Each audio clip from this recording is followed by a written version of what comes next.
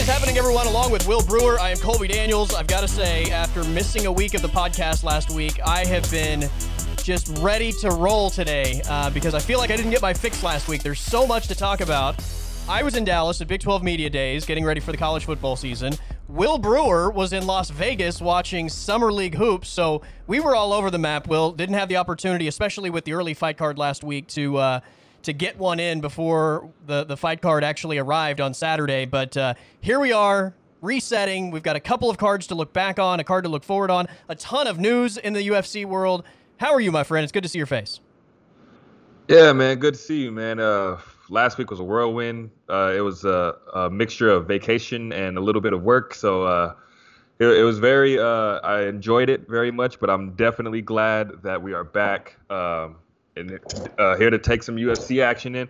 Man, I tell you, man, that UFC card last week, I know we'll get into it, but it was such a struggle because right when my flight was set to take off, the main card was going to start. And I was so pissed that the one time that normally I'm always good with whenever the UFC starts, but this one time my flight takes off right when the main card starts, right when Miesha Tate's making her walk to the octagon. I was like, damn, I'm gonna have to miss it. So I missed the entire main card, had to watch it on the back end, but still, glad to be back, man.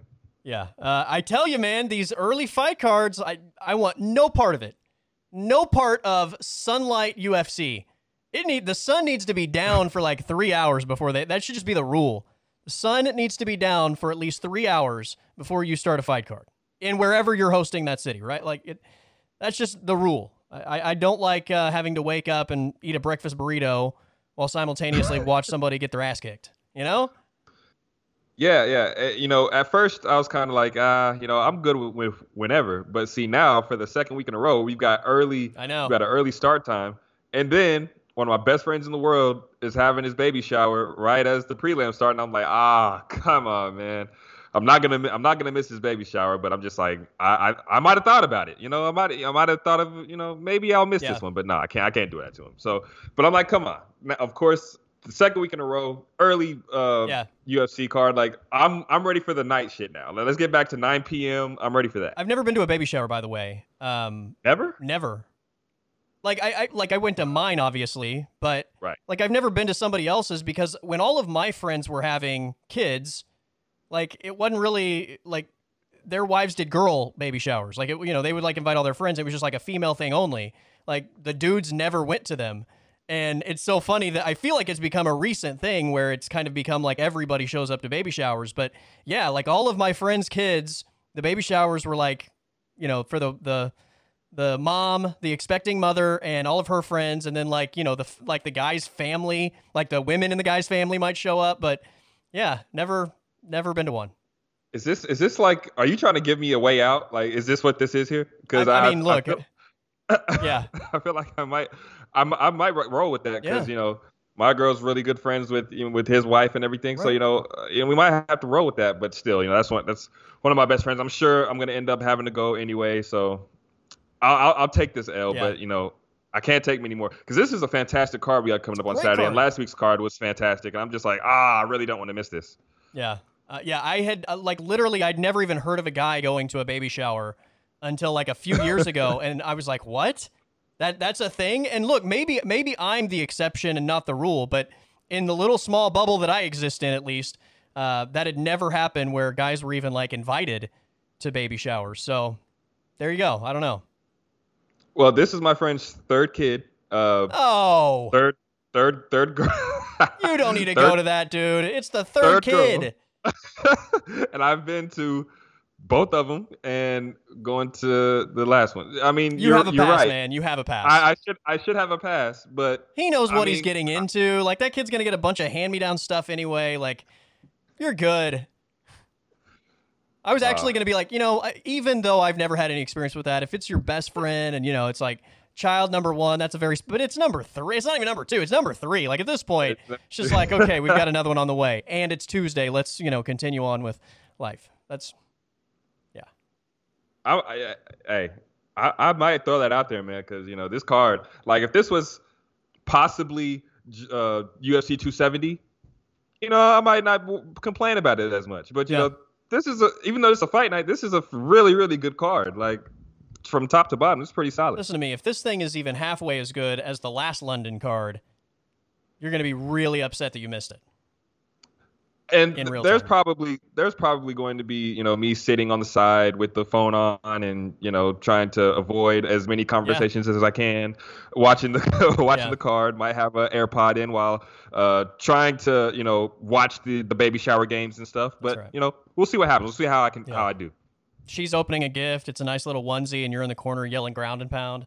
That sort of thing. And everyone's just staring at me, and I'm just like, oh. Yeah, I can dig sorry.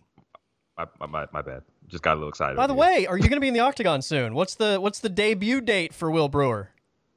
Oh, no. Look, I feel like we talk about UFC, MMA. I watch it so much. Yeah. Like I wanted to know like a little bit of what they go through, and this was like when we had that big ice storm. It was like right the week after that.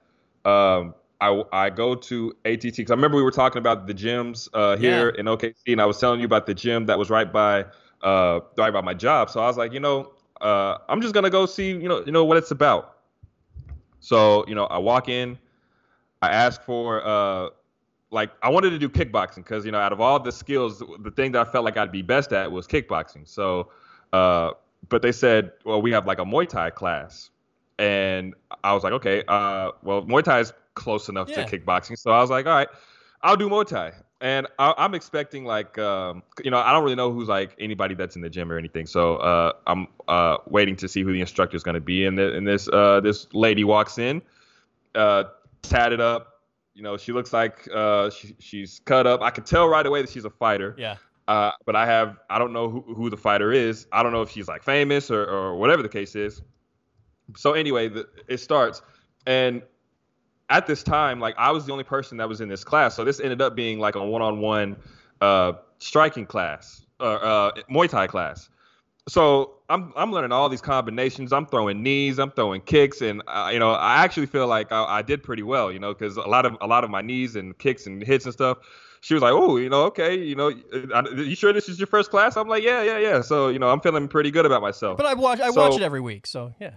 Yeah, I watch it every week. I was channeling my inner Cyril Gane, my inner Valentina Shevchenko. So, so the class goes well, and afterwards I asked her. I actually asked her what her name was because I didn't know who it was. So I was like, oh, what's your name? She said my name is Emily. She didn't give me her last name, so she just said my name is Emily. Yeah. So I was like, okay, I had a really good time. I'm sure I'll be back. I haven't had a chance to go back since, but so I do some more research on the gym, and I come to find out that the person who was instructing me to do Muay Thai just happened to be the Invicta strawweight champion, Emily Ducote. And I'm like, wow, I was literally just in here with the champion, and I had the audacity to ask her what her name was. Like, I'm like, oh my gosh.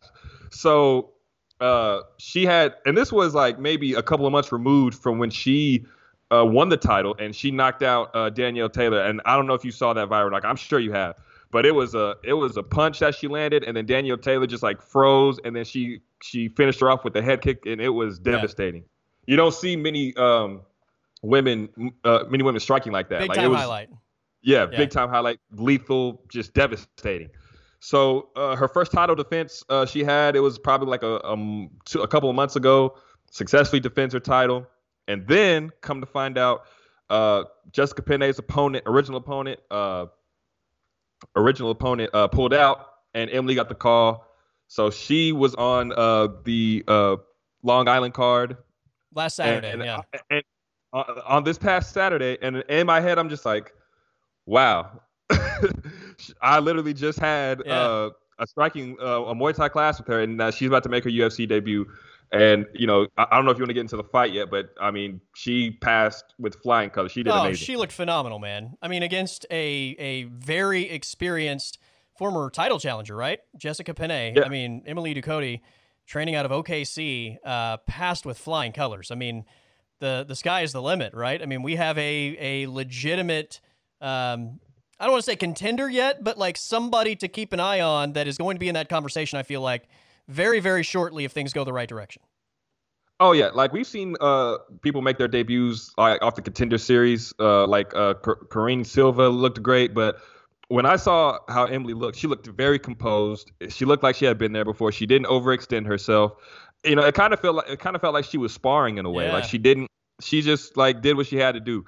I really felt like she could have knocked Jessica Penne out. Like the I way did she too. fights in Invicta, I felt like she fought probably she probably did half as much as she would do in Invicta in the UFC. I feel like she just did enough to get the win. It was her first time, so she just chopped at the leg, and even just those quick calf kicks, Yeah. like as those added up, you could see the redness on Jessica Penne, and she just kept going to it. It seemed like she was very composed. You could tell she's a champion, and she fought so well. She was at a size disadvantage, I mean height disadvantage, but it didn't even seem like it was much of an issue. She defended the takedowns really well, and she was just chopping at that leg, and it was very very good to see.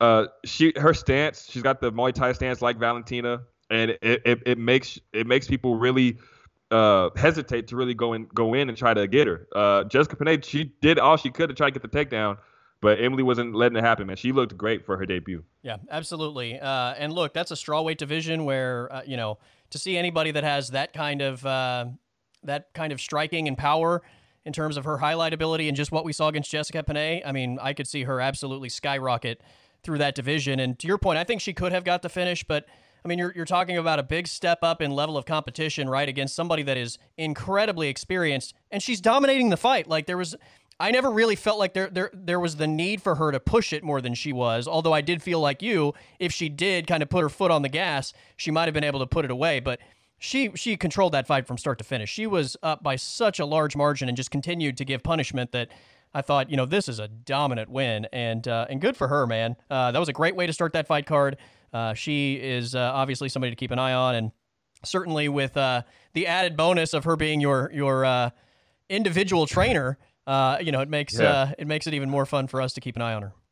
I'm definitely gonna try to get back in there for some Muay Thai sessions or some kickboxing sessions for sure. Yeah, Because man. I mean, if I can just get like 10% of what she has, I mean, goodness, I'll be unstoppable. Absolutely. I mean, I think I'm unstoppable on the court. I mean, I'll be unstoppable in the streets as well. So shit. Drop a three in somebody's face and then drop them, right? Exactly, Yeah. man. I know this is way off topic, but have you been seeing these referees in these leagues and stuff just like go after these fans, or have you seen this? Yeah. Yeah. Like this man, The referee that sucker this punched the guy referee and knocked him out cold? locked him out cold. Like that was legit crazy. So with that being said, I feel like I should definitely have some extra skills. The hands can only do so much. So you're gonna have to use your feet at times too with the way these people are fighting nowadays. For those that don't know what we're talking about, there's a video online where basically, so I don't know if it was a coach or a parent confronts a referee. They get into a situation. I don't remember the exact order of events in terms of how it escalated, but it escalated to a physical altercation. So a bunch of people run onto the court, some to try and split everybody up, some to kind of jump in. And some random, I assume dad of a kid, right? Because this is a little kids basketball league. This dad of a little kid runs on the floor and he's trying to play peacekeeper. He's not instigating, or at least it doesn't appear to me as though he's instigating. It looks like he's clearly trying to split things up and calm things down. And out of nowhere, one of the referees just sucker punches him. And I mean, he face plants out cold, body limp, face down, not moving. It was pretty intense, man. It was hardcore. It gave me Michael Chandler, Tony Ferguson vibes. Like the guy is face down and he is sleeping out cold. But yeah, I mean, with the way that's happening, I mean, I guess I'm gonna have to not only have skills on the court, but skills for in case some shit goes down. That's right. But I will say this, it was really cool because you don't normally see you don't normally get to hear fighting out of Oklahoma City, Oklahoma. It was really cool to hear somebody actually fighting out of OKC. So that was cool. Speaking of Oklahoma, did you see Jimmy Flick is coming back? Yes, I did see that. I felt like his retirement was a little premature. I mean, you get the idea, he was saying, he had a date in mind, that he didn't want to fight past. But I felt like he was just kind of entering his, the best parts of his career. So I'm glad that he's coming back, man, for sure. Absolutely. So before we get to fight cards, big fight announcements this week, Will. I mean, I don't even know where to start. I guess the one that basically broke Twitter was Khamzat Chimaev and Nate Diaz being announced for UFC 279. Nate Diaz has been begging for a fight, and Dana said, okay, here you go. Hands him the savage that is Khamzat Chimaev, who, by the way, depending on what sportsbook you want to look at, Chimaev has opened up anywhere from like minus 1,000 to I think I've seen up to like minus 1,300, Will, as the favorite against Nate Diaz. I kind of think that's like okay. Yeah. You know, like I'm not gonna say like. I mean, I'll say this. Like, I definitely feel like Khamzat should be around that area of a favorite against Nate because Nate is a lightweight. For one, moving up to 170, Khamzat is a tank of a man who could be going up to 185 at any point. Ragdolls people. I mean, I don't really see this going well for Nate Diaz, but I mean, this whole saga, this whole Nate Diaz versus the UFC, this has taken over the sport in a way because I mean, since January or even back to last year, Nate's been trying to get a fight, and we all knew what it was. It was either resign an extension and you get like a Dustin Poirier or Tony Ferguson or someone who you want. But if you don't sign the extension, the UFC takes the choice out of your hands. That's and right. You're getting Khamzat. I remember we watched Khamzat against Li Jinliang together. Mm-hmm. And I remember after that fight ended, I saw on Twitter Khamzat and Nate Diaz like rumors and stuff, and I'm like, why? Like that fight makes no sense. Like I think I even showed it to you, and I don't remember what you said, but like off the top of my head, I was like, why? This doesn't make any sense. He just beat a ranked welterweight. Why would he fight Nate Diaz? Nate Diaz just lost to Leon Edwards. Like this fight doesn't make any sense.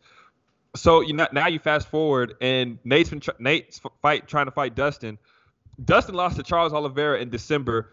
If you remember, they were talking about that fight happening at UFC 270, which was in January. Like Dustin Poirier was like, I'm gonna get back in camp. Like this gets me excited. Like I'll fight Nate Diaz. That's fun. And we're in July now, and the fight's taking place in September. Like this whole saga with Nate Diaz and the UFC has lasted for so long, only because the UFC has been trying to get Nate Diaz to sign this extension. But Nate Diaz does not want to come back. Like he's like, I am done. Let me out. And I think finally the UFC has come to the conclusion, like he is not about to sign the extension, no matter how much money that we offer him, because he's been offered, like outside of Conor McGregor, he's been offered the most money out of any UFC fighter with these contract offers. But he does not want it. He wants out. He wants to go box. So finally the UFC is like, okay, we're not going to get this guy to sign, but if you're going to leave, we're going to give you who we want to give you, and you're going to fight Khamzat Chimaev. I can't believe that this fight is actually happening. I have like very low interest in this fight, but I'll watch it, of course. Yeah. But I think it's inevitable of what's going to happen. It's going to be a mauling. I mean, it is going to be a path of destruction where Khamzat Chimaev absolutely annihilates Nate Diaz. And this is the UFC basically saying, if you don't want to fight under our logo, we're going to give you the worst possible matchup in this division that you could possibly get, and we're going to send you out in the worst possible way, right? Like, I mean, wow. This is one that's been rumored for a long time. I thought that there was a chance it could happen simply because I think the UFC understands the star they have on their hands. And Nate Diaz, they're not just going to give Nate Diaz to anybody, right? They're only going to give Nate Diaz to somebody they really want to capitalize off of Nate Diaz's name, and I think Khamzat's that guy. So, I felt like the Poirier fight was still the better way to go. That still benefits everybody, I think, in a much better way. But if they're not they clearly just absolutely refuse to make the Poirier Nate Diaz fight. If Nate's not coming back, I mean, I guess you just give Khamzat that much more star power. And for a lot of people, I don't know how many people like look at this matchup and just think Khamzat's going to completely destroy Nate Diaz. There's probably a bunch of people that think the opposite, right? Because they're such big Nate Diaz fans. But those people, when they watch what they're going to watch, are going to be shocked at the, I think, just ease maybe in which Khamzat controls Nate Diaz. Yeah, I've seen many scenarios like on Twitter of how people think this fight's going to go. I've seen, people say like Nate's gonna tire him out, and by the championship rounds, Nate's gonna get a submission. Like that's like the best case scenario. Like that's kind of like a miracle in a way. Right. But like being a realist, how I see this fight going, I know Nate Diaz is really tough to finish, but with the way that Khamzat ragdolls people and takes their back and all that, like I know the Gilbert Burns fight was what it was. Khamzat didn't fight to what we're normally used to, but Gilbert Burns proved that he's a very high level guy. Nate Diaz, I mean, I know he's one of the biggest superstars the UFC's ever seen. Absolutely. But in terms of being a championship level guy, like he's not really that. Like sure, way back in 2012, Nate Diaz fought for the lightweight title. Like he didn't fight. He's never fought for the welterweight title. He's fought Conor McGregor in a welterweight, two welterweight fights, which built his star power.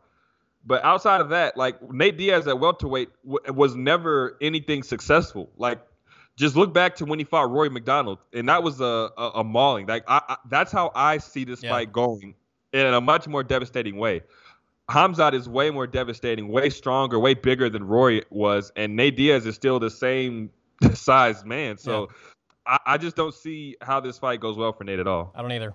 But Khamzat Chimaev capitalizes in a big way. I mean, I guess the only question is Khamzat just going to try to do this highlight style and do nothing but stand and trade, right? Even then, I like his chances, but because I think there's a giant power discrepancy. But, you know, Nate Diaz is a tough dude and can endure a lot of punishment, and maybe that's the path. But I have a hard time believing that it goes in his direction. But look, they fight for a reason, right? Because anything is possible, and we'll see what happens. But yeah, that one about broke Twitter. And by the way, I know I sent you the quote from Khamzat Chimaev in the wake of that being announced. But the quote, "I am going to handle Nate Diaz's funeral with the UFC."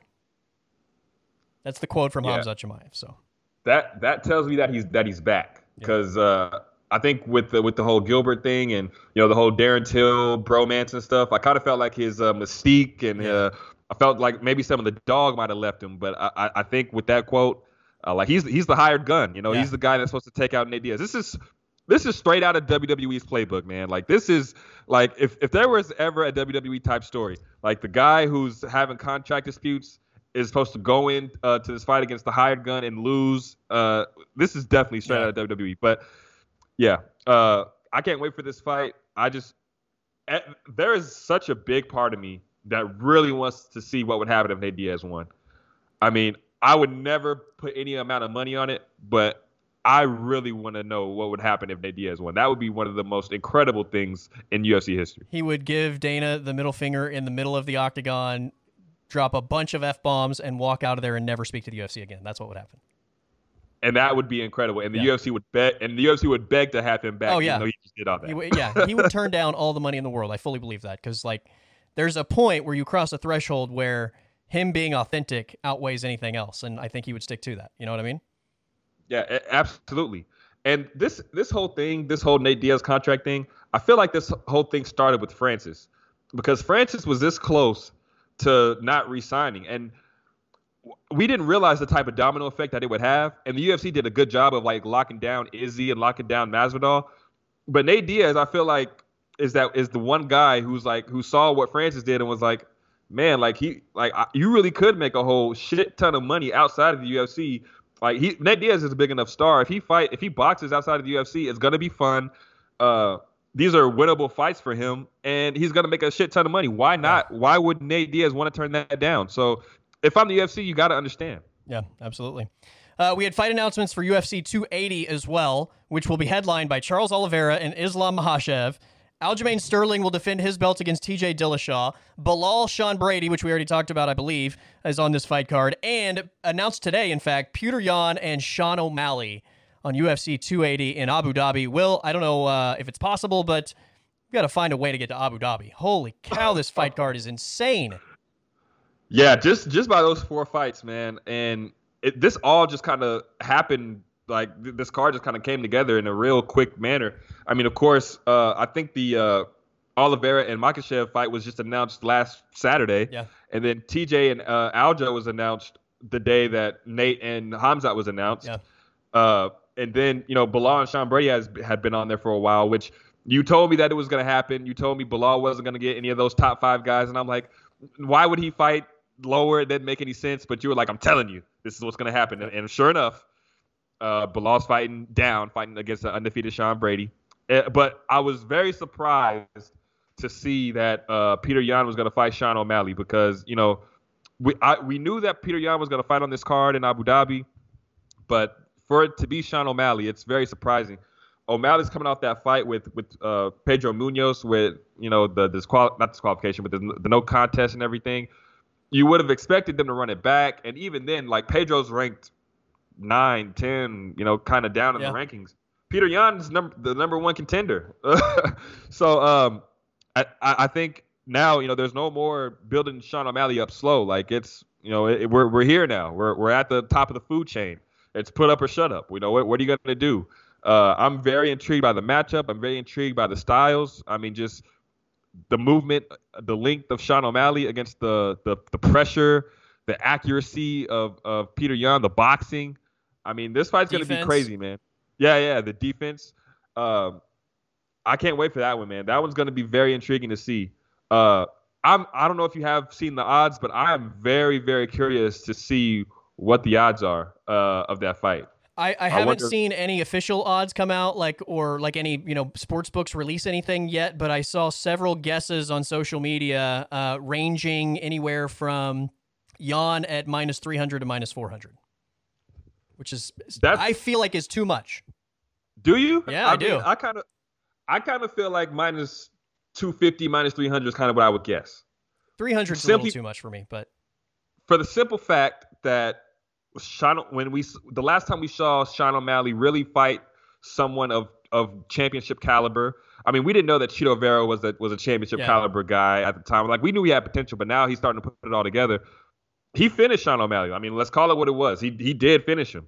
And the whole thing with Pedro. I mean, Pedro kind of won the first round against Sean O'Malley. Yeah, absolutely. Yeah. So, I mean, sure. Who did he beat? Like, he's beaten Pavia and Thomas Almeida. Chris Mutino. Eddie Wineland and can't forget about Chris Mutino.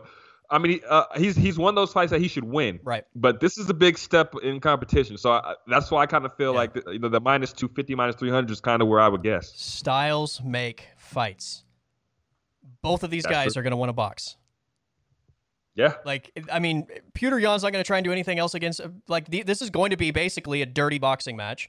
It's going to both of the styles play into both of these guys' strengths, and we're going to find out which guy's better at it, right? Against the opposition. Like, I think that Peter Yan is probably the most difficult guy that Sean O'Malley could fight in terms of fighting a guy stylistically that allows him to do what he does well. But it's also a much better fight than going against like Marab. Well, I mean, I think there are probably 5 worse matchups in the top 10 for Sean O'Malley than Peter Yan, simply because there are 5 other matchups that take him outside of his comfort zone. He might get beat by Yan, but it's not going to be getting beat because you're on the ground and you're not good at ground game, right? He's going to, if he gets beat, it's going to be, he just simply got beat by somebody that does what he does, only way better. Yeah. Also, I mean, just looking back to the Corey Sandhagen fight, Corey Sandhagen is as good as it gets in this division. And, they had a MMA, I don't want to say masterpiece, but that was like a chess match to the highest degree. We saw some devastating stuff. But where Sean O'Malley kind of has an edge over Corey Sandhagen is the power in his hands. I feel like Corey Sandhagen has different type of power, like in his kicks and his knees. Right. But O'Malley has the punching power. But I don't know, Jan's defense, man, it's just so good. He's so accurate both ways, offensively and defensively, that I just don't. I don't know, man. I got to see it. It's going to be intriguing for sure. Sean O'Malley's going to have to do a lot of moving. He's going to have to use his kicks. But this fight's going to be great, man. I can't wait for this one. It's going to be great. And to your point about the Sandhagen fight, I think that fight carries a lot of weight for me with what we're going to see in this one. But you're spot on. I mean, Corey's arsenal is way more well-rounded than O'Malley's. But Sean has the X factor in terms of one-punch knockout power, right? If he lands a big punch, that's a fight ender. Corey's not really that kind of guy. He can end fights, but it's usually not with a punch. So, I think Yan should be the favorite. As of as of now, Jan would be my pick, but O'Malley's going to be in a fight that allows him to play to his strength, and that's why I think weighting that thing at like minus 300, minus 400 to me is a little bit too much. But regardless, that fight card is going to be absolutely sick. And by the way, Makhachev opened up as a minus 250 favorite, I believe, against Charles Oliveira. Man, I get it, but at the same time, I mean, Charles has taken out 3 top lightweight contenders. Like, I know Islam has looked dominant, but I mean, I really wish that we would have got to see him fight Beneil Dariush before this, because it would have allowed me to really gauge like what I really feel is going to happen. There's too many questions for me going into this one, but I think that this should be a lot closer. I mean, minus, what'd you say, 250? I think it was minus 225 or minus 250, that range. Yeah. And I think Charles was like plus 175. I think that should be closer. Yeah, I agree. We're talking about the champion, even though he doesn't have the belt because of 0.5 pounds or whatever the case is. Like that, Charles Oliveira is the champion. Yeah. He's having to go to Abu Dhabi. I mean, I don't know, man. I think the championship level experience that Charles has gained in the last couple of years is gonna play to his advantage. But this is a completely different Charles Oliveira than we've seen over the years, man. I've been so impressed by what I've seen from Charles Oliveira. I just wonder, like, when Islam gets a hold of him, because Islam is going to get a hold of him, like, what's going to happen? I mean, Charles is an assassin off his back, though. So, I mean, there's so many questions to be answered. I mean, that's a very interesting fight. This is the fight that has to happen. Flip a coin, man. I have no idea what I would do. And look, before the Gaethje fight, you and I have said for 2 years, Islam is a future champ in this division. It's going to happen. Even if it doesn't happen against Charles Oliveira, at some point, this dude is going to have that belt, I believe. I would have said, no brainer, easy bet, give me Islam against Charles Oliveira before the Gaethje fight. I've now arrived at this point where I feel like I've severely underestimated the power that Charles has on the feet, right? Yeah. He hurt. Yeah. Like, we all kind of thought like it was accuracy against Chandler. And then against Poirier, like, I don't think he got enough credit for, I think, the amount of damage he did to Poirier leading up to getting Poirier's back, right? And I was guilty of that as well. And then you get to the Gaethje fight and he drops him immediately, drops him again. Like, it was like, this dude is dropping all these elite stand-up guys in this division. And then you have the flip side of that where none of these dudes want to go to the ground, right? So, like, Charles knows that to the point that if he gets dropped, he's not worried about it, because he wants them to fall on top of him, because then they're really in trouble, right? That's when he's actually in his element. I have no idea what this Charles Oliveira-Islam fight is going to look like. Zero clue. I think there's a really good chance Charles could knock him out, like out of the gate, just land something big and it's over. But like, if that doesn't happen, I don't know. I have no idea what Islam on top of Charles Oliveira looks like on the ground. Like, I have no idea how that's going to play out. Because part of me says Islam could completely just suffocate him like he normally does. And part of me says Charles is like, yes, this is finally somebody follows me down to the mat, and he submits him like 30 seconds later. Like, I have no idea, but I am here for it. This will probably be my most anticipated fight of the year. I can't imagine a better fight for the remainder of 2022. Yeah, I'm with you. I mean, look, we all know the potential that Islam has. Like, I truly feel like if Islam is standing across the octagon from any other lightweight on the roster, any other lightweight, that, 1 through whatever, I'm picking Islam. Yeah. But Charles is the one guy out of everyone that offers that stylistic disadvantage, like that ground game. I mean, his jiu-jitsu, he's the probably the greatest jiu-jitsu player like that we've ever seen. It's either him or Damian Maia, but the way that he's able to finish people, and like, he's not even finishing people with submissions anymore. Like, he's finishing with his hands. So, like, Charles Oliveira is becoming this well-rounded assassin. And he's getting bigger. Like, it seems like he's just growing into his body. Like on fight day against Gaethje and against Poirier, he looked like a tank of a man. He looked like he had so much size over them. Yeah. And now with Islam, I feel like, again, Charles is going to come out. He's going to, like, he put on a lot of muscle in between the Poirier fight and the Gaethje fight. He put on a lot of muscle. I don't feel like that's going anywhere. I feel like he did that knowing that Islam is coming, and he wants to have like a strong base, because Islam is a strong dude, but I don't know, man. Like if Islam is able to get him to the ground, I do feel like Islam is probably gonna be able to maul him for at least a little bit. Yeah. But it's just those small moments of like relaxing or like Just he's gonna leave have the to be door mauling cracked, him. right? Just leaving a crack He's in gonna the have to door. be Yep. mauling him the entire time because if there's any opening, any type of opening, Charles can sink a submission just like that, and then it's over. So yeah, I mean, that's why this fight is a coin flip Yeah. for me as well. Yeah. I mean, Coin flip. I have no you idea. don't know what's gonna happen. By the way, Damian Maia has 11 UFC submission wins, which is second most in the UFC. Charles Oliveira has the record. Do you know what the number is? 13. 16. Ooh, 16 submission wins. bruh. Yeah, 16 submission wins. Stupid. And He's the all-time, and he has the most finishes in UFC history with 19. yeah, most finishes like this guy is a finisher. Like this guy rarely goes to a decision. Like he went to a decision with Tony Ferguson, and Charles almost took his arm off of his body and walked out of the octagon with it. Like You know that's as well how as I close- do, everybody in that division not named Tony Ferguson taps out there. 1000%. Like that's the only human being crazy enough to go through that. And you can see And I the say pain that on with his respect face. to Tony Ferguson. Like, yeah. Yes, like we are both respecting him, and like you can see the look on his face. Like he's literally fighting through the pain. Most other people in the world is not fighting through that. They're like, oh no, fuck that. This hurts. I'm tapping. Yeah. Like no, Tony just I don't know, man. Tony's a different cat. That's right. He's a different cat. He's built different than a lot of these guys. But yeah, Charles. If Islam is in that same position, Islam taps. Probably. Yeah.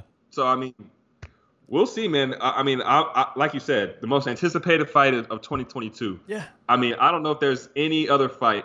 I mean, we'll see what happens with the MSG card. I'm sure they'll have some amazing fights, but Islam and Charles, that's one of the best high-level fights in lightweight history in my mind. And the lightweight division has seen some killers, some great championship fights over the years, but this one is high level for sure. By the way, I've been saving this to talk about at some point on an episode, but I felt we're kind of flowing here on Charles Oliveira, so I'll just throw this out now and want to hear your thoughts. There's been so much like moving up, moving down, champ status stuff throughout the UFC. I mean, almost every division's champion is at some point rumored to maybe go up or down or, go for the champ status. I've not ever even heard a single rumor about Charles Oliveira doing that. But I'll tell you this, sign me up for Charles Oliveira Kamaru Usman at welterweight for a title. Sign me up. I am in. Well, I didn't even think about that, but man, like that's a tough matchup for Usman. That is yes. Like let's call it what it is. Like I know Charles is gonna have a size disadvantage and a strength disadvantage, but like what Usman does well, like Charles, like the striking, for instance. Are we really going to say that Usman is a better technical striker than Charles Oliveira at this point? Like, I know Usman's getting better, but like, I don't know. That's a coin flip, right? I feel like that's a coin flip. That's a coin flip, right? And Usman is a phenomenal wrestler, but like, Usman takes Charles to the ground, like. Yeah, exactly. Charles can wrap some shit up just like that. Like I said, like it's just a little area of opportunity, and Charles is going to take that. So. Yeah, man, that is a very interesting fight for sure. Usman and Oliveira, I don't know. I kind of don't think Usman would take that. I don't think he would either. And I don't know. I don't know what side I would take if I were picking that fight right now. Like I would have to think about it long and hard because I think that's a great fight. But literally, bro, like everybody in the UFC, we talk about like, what would happen if this guy moved to this division. And we talk about that with all the champs. And for some reason, I've never heard a single person bring up Charles Oliveira going to 170. Maybe because Kamaru right now is the pound for pound guy. So it's maybe more of like nobody even thinks that Kamaru would welcome that. But I think that would be a hell of a fight. Hell of a fight for sure. But yeah, you're right. There's so much movement or just discussions. Like Aljo's talking about it, Volk's obviously talking about it. I think there's so many killers in this division for one, and then like Oliveira is such a, I'm not gonna say unlikely champion, but I don't feel like many people thought that we would still be talking about Charles Oliveira as the champion up to this point. Like whenever he won it for the vacant title, I'm sure people just thought, oh, Dustin's gonna win. Like even me, did. like I was just thinking like Dustin's gonna win it. Oh, Gaethje's gonna win it. Yeah. But no, like Charles is just running through all these guys, and even now, a majority of the world is saying Islam's gonna win it. So it's just like he's still an underdog. Where is Charles even gonna have the opportunity to get enough love to be able to move up? So yeah, man. But I think this fight with Islam is gonna tell us a lot. Like if he is able to finish Islam like he's been finishing everybody else, I think like the next step maybe should be for him to go up to 170 and fight for the title. Because if he does that to Islam, I think he could easily do that to Usman as well. Yeah, absolutely. The Charles Oliveira storyline to me in the UFC right now is second to none. By the way, I think the ESPYs are stupid as shit. But that said, I guess today he won the best MMA fighter ESPY award. So he's at least getting respect somewhere. Yeah, and it's absolutely deserving. Like I probably couldn't even tell you like who else has won an ESPY. Yeah. Like I know DC's won an ESPY because he talks about it a lot. But when I guess best MMA fighter, like they said on the broadcast, like it was Volk and Oliveira, Usman, and Kayla Harrison were the nominees. I think for the year that Charles had, he's definitely deserving of that. Volk is close, and Usman, they did some great things, but the unlikely story of Charles Oliveira, how he was the underdog in all of these fights, yeah, man, definitely very, very deserving of the ESPY for sure. By the way, we have officially reached the end of The Ultimate Fighter in terms of episodes. Now all that remains is the actual fights to take place, which I believe are going to happen the week after Amanda and Juliana face off in Dallas. So we're very close to Zach Pauega and Muhammad Usman fighting, and then Juliana Miller and Brogan Walker in the female division, which, by the way, the Juliana Miller-Brogan Walker fight is going to be awesome. Yeah, I think both of these fights are going to be awesome. I'll start with the women's fight. Juliana Miller, man. I mean, when the competition first started, like I don't even think like she was like, she wasn't a top choice. I don't think. But the way that she fights, like you could tell she wants this more than anybody else. Yep. Like she would rather lose a limb. She might actually like choose to die in there. Like she wants.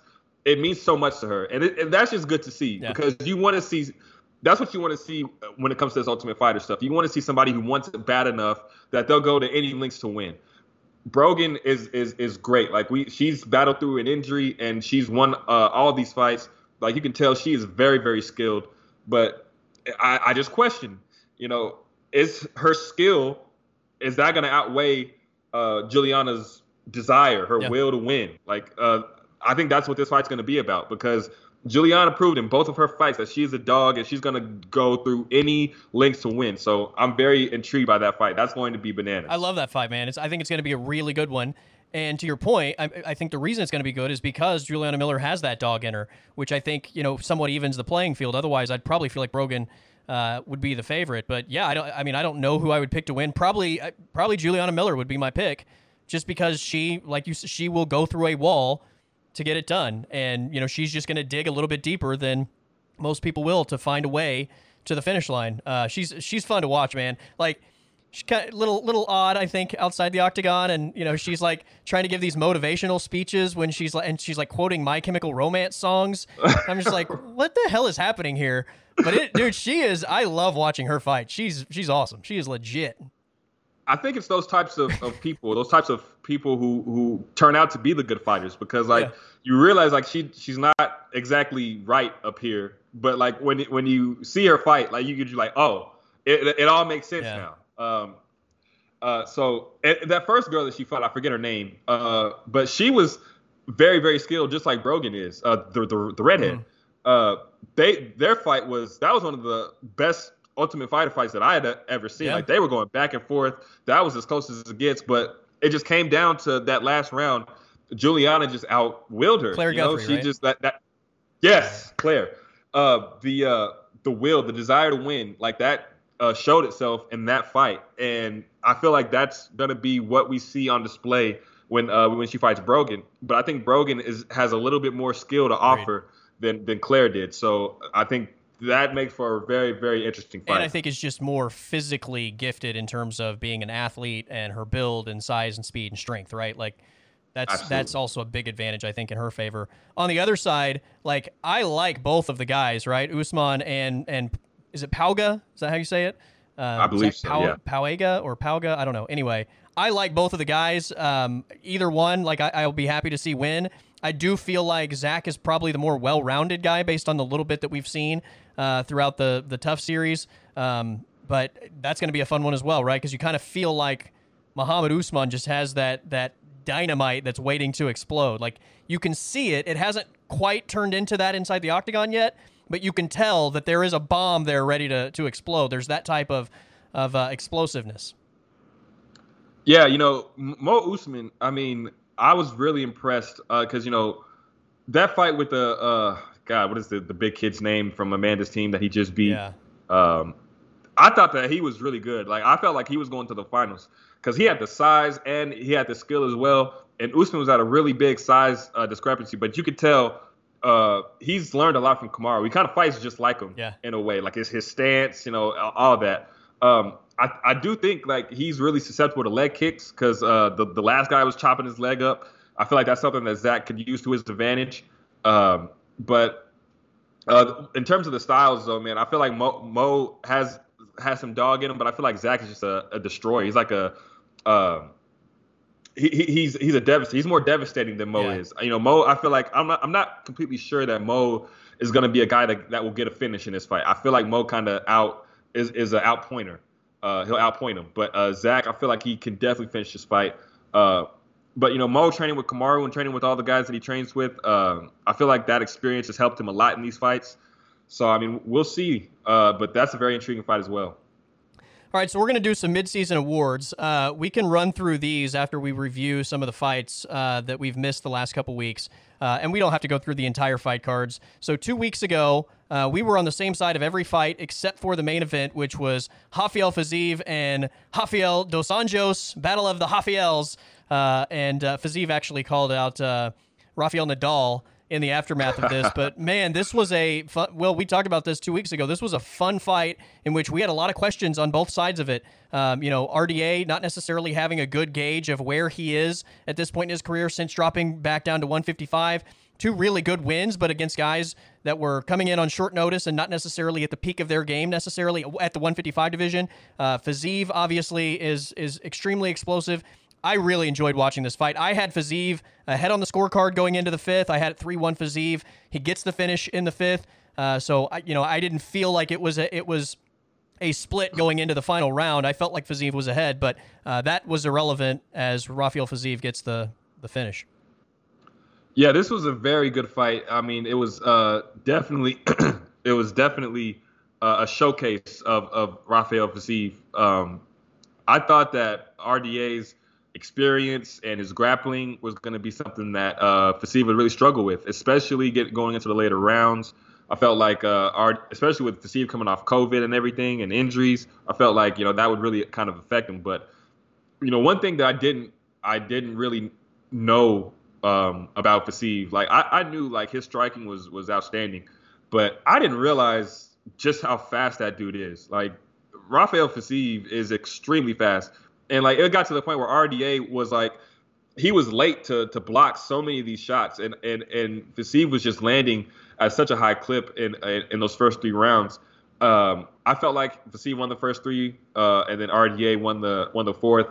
I kind of felt like Fiziev kind of just took that round off in a way because in the 3rd round you can kind of see like RDA maybe towards the end, like towards the last minute and a half, has some momentum. So like if you wanted to give him that round, you could, but like this was mostly Fiziev 3-1 going into the 5th, and then Fiziev just kind of went out there and just kind of went off on RDA to start that round. I mean, to finish RDA like that, I mean, we've got a contender on our hands for sure. Because if you do that to a legend like RDA, you've definitely got something special. So I'm excited to see what's next for him, man. I thought I feel like I had a pretty good gauge for Fiziev's speed after we saw him fight Bobby Green, because we know how fast Bobby Green is, right? And that was a really fun matchup. I anticipated that he was going to have a decisive edge in that way. My question was, if RDA got a hold of him, what does the defense look like? And his takedown defense against RDA was incredible, right? Like, his takedown defense has been good anyway, but, I mean, this is RDA, a guy that's on a completely different level than anyone he had faced, and it stood up, right? He was unbelievable in the takedown defense. And then you add that offensive arsenal. I mean, this guy is fun to watch. I don't know what you would like to see next for him, and then I want to get your thoughts on what's next for RDA as well. But for Fiziev, if they're not going to book Poirier Chandler, my fight is Fiziev Chandler. Man, as much as I like that, I mean, I really think, like, I know that Poirier and Diaz was kind of on a silver platter, and like the UFC should have booked that, but I feel like Poirier and Michael Chandler is right there as well. I mean, that whole altercation thing that they had at 276, and how there's like a story, like I feel like that's the fight that you make with Chandler, yeah. Poirier and Chandler. But his he called out Justin Gaethje. I think that's the fight, man. Like Rafael Fiziev and Justin Gaethje, because there's no real like path or like anything going for Gaethje right now. He's gonna have to come back eventually. Who's he gonna fight? Yeah. I mean, I know like we've thrown out like it would be great to see Justin Gaethje fight Conor McGregor.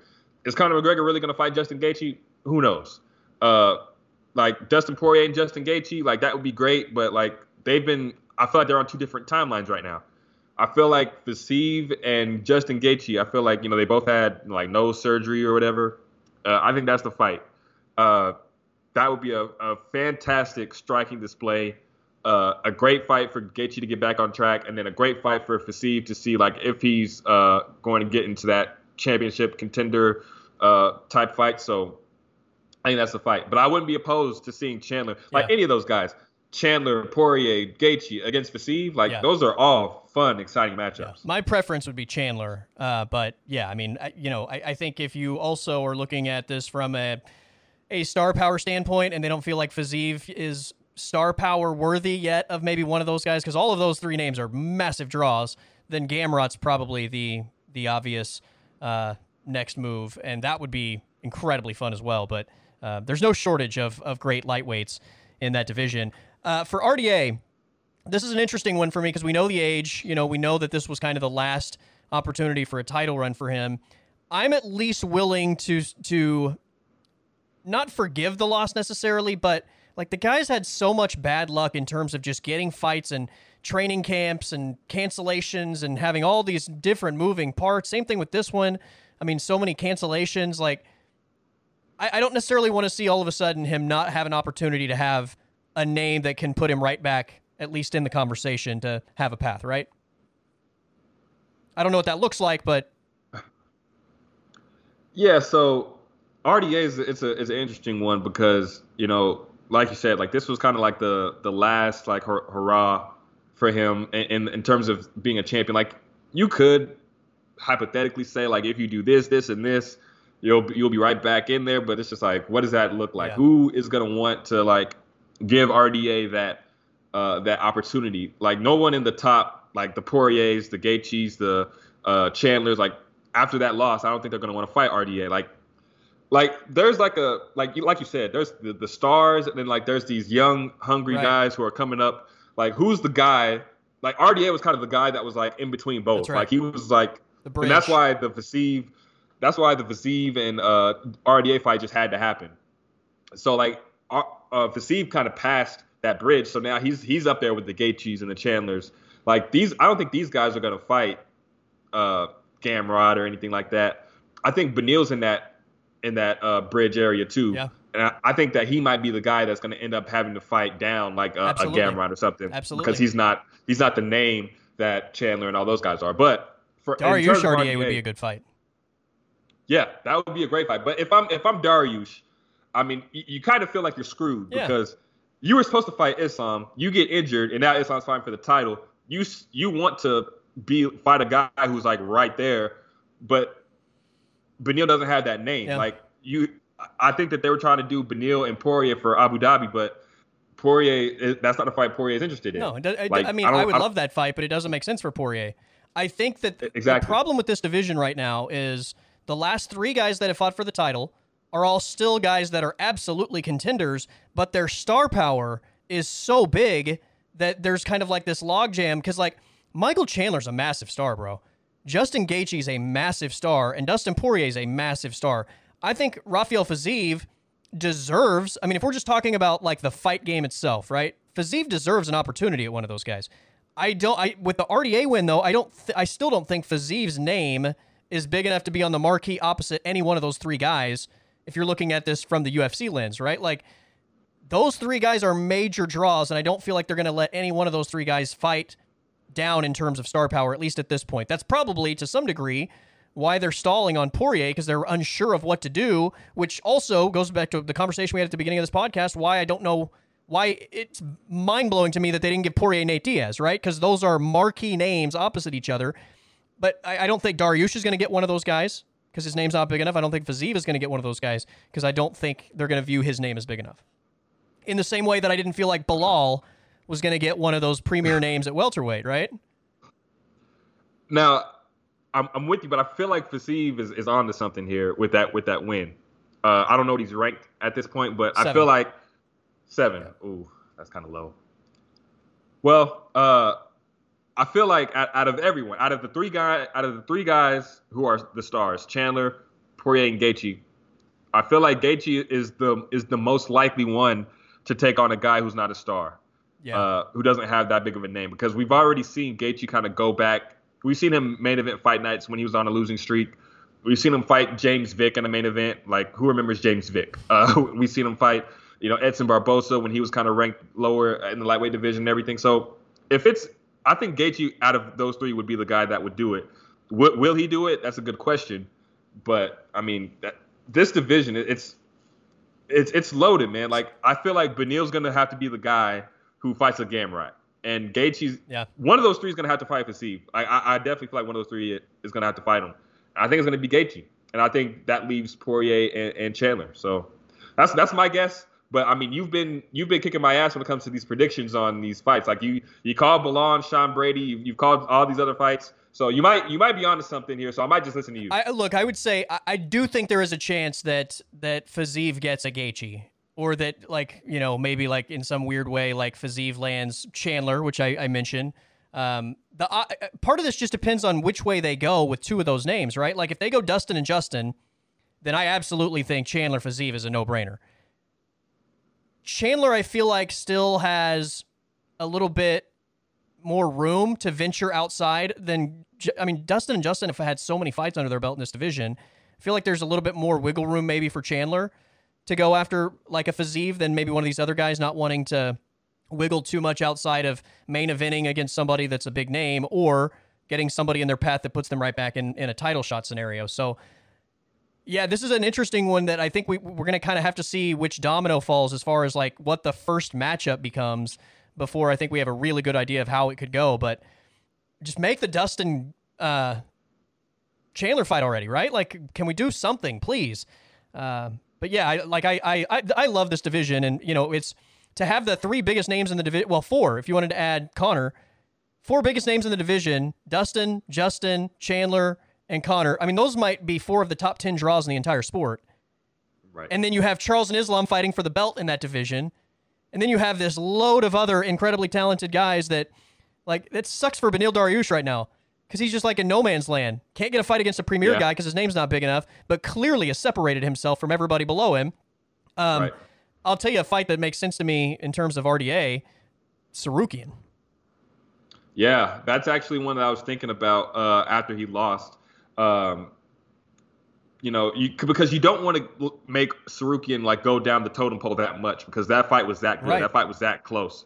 With Gamrot, you want him to fight someone that's still ranked, that still gives him an opportunity to move up, and I feel like RDA is that guy for him. But I wonder if RDA is going to want to take that. But so when I thought about that, I thought maybe RDA will fight Tony Ferguson. Yeah.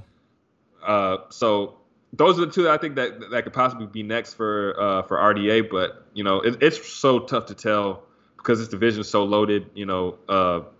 A loss like that, when everyone's trying to move up and trying to get to the title, a loss like that is very damaging. kind of think that there's a point where we might get Dustin Tony. Right? Because it makes sense in terms of the name on the marquee. Yeah. That fight would sell, man. I mean, that fight would sell.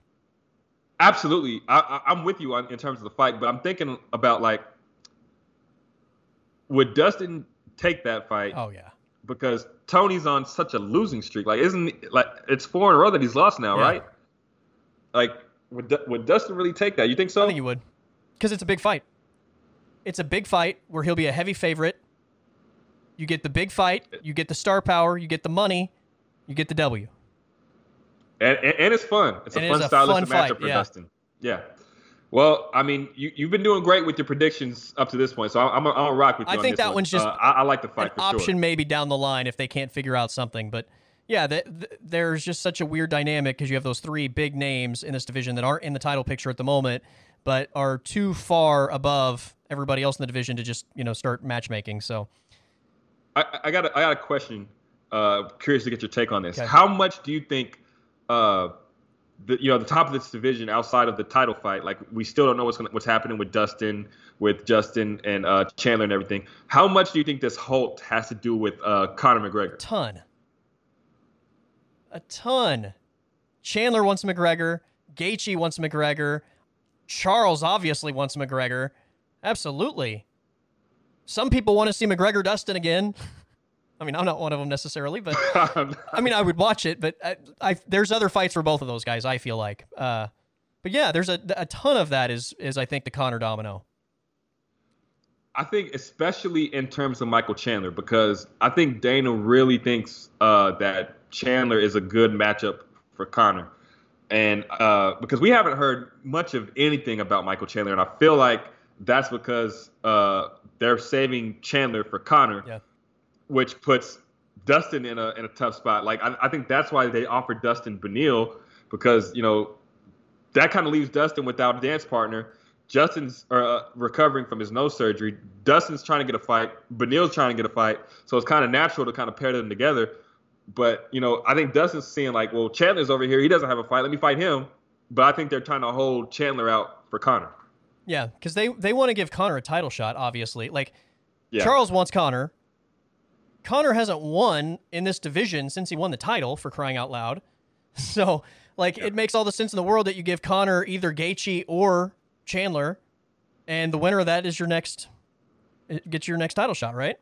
It's easy. Yeah, I thought for sure. I thought that they were going to do Islam and Beneil, and I thought that they were going to do Charles and Conor at MSG. That was my prediction. So I was a little surprised that they did Charles and Islam, but I think at this point, they're trying to hold out hope for Conor coming back early 2023. So that's why we haven't heard anything in terms of Michael Chandler. And Dustin wants to fight these stars, the Chandlers and everything. So he's getting screwed because of the Nate situation and because they didn't want Chandler to fight. They want Chandler to fight Conor. So Dustin might as well just take the fight with Beneil, because I don't think it's going to get any better than that for him. Did Gilbert Burns get a fight recently? Gilbert Burns, no. What about Poirier Gilbert Burns? Yeah. I mean, when Poirier was begging for the fight, like, Gilbert Burns was the one that said, "Hey, come up to 170, I'll fight you." I mean, I'd watch it. I feel like that's a good fight. Dustin would have to cut any weight. It would be cool to see what Dustin looks like at 170, and I think it'll kind of re-energize Dustin. I kind of feel like he's re-energized already. But I think just the change in weight class and everything, fighting bigger guys and all that, I think that would be good for him. Yeah. Okay, so UFC Fight Night, Fiziev, RDA. I don't necessarily want to run down this whole card. There weren't like a bunch of blockbusters necessarily. I mean, a bunch of decisions. There were a few finishes. I'll just throw it to you. What stood out to you, if anything, that you want to mention here before we move on to last week? So there was some pretty decent. I mean, like, this was a okay card, but I mean, outside of Fiziev and RDA, that Jamie Mullarkey and Michael Johnson fight was outstanding. Really that was an incredible fight. I kind of thought that Michael Johnson won that fight at the end of it, man. I mean, I know it was razor thin, razor close. I think we saw just how great Michael Johnson can be, and how bad Michael Johnson can be, how inconsistent Michael Johnson is, all in the course of That was one Michael fight. Johnson, yeah. That's just how Michael Johnson's been, and it just cost him. I mean, I was surprised to see how he rebounded from almost getting finished and everything, but man, that was a fantastic fight. I mean, Jamie Malarkey left it all out there. They both did. I thought Michael Johnson did enough to win, but I'm not mad at the decision for Malarkey, but that was a great fight for sure. Yeah.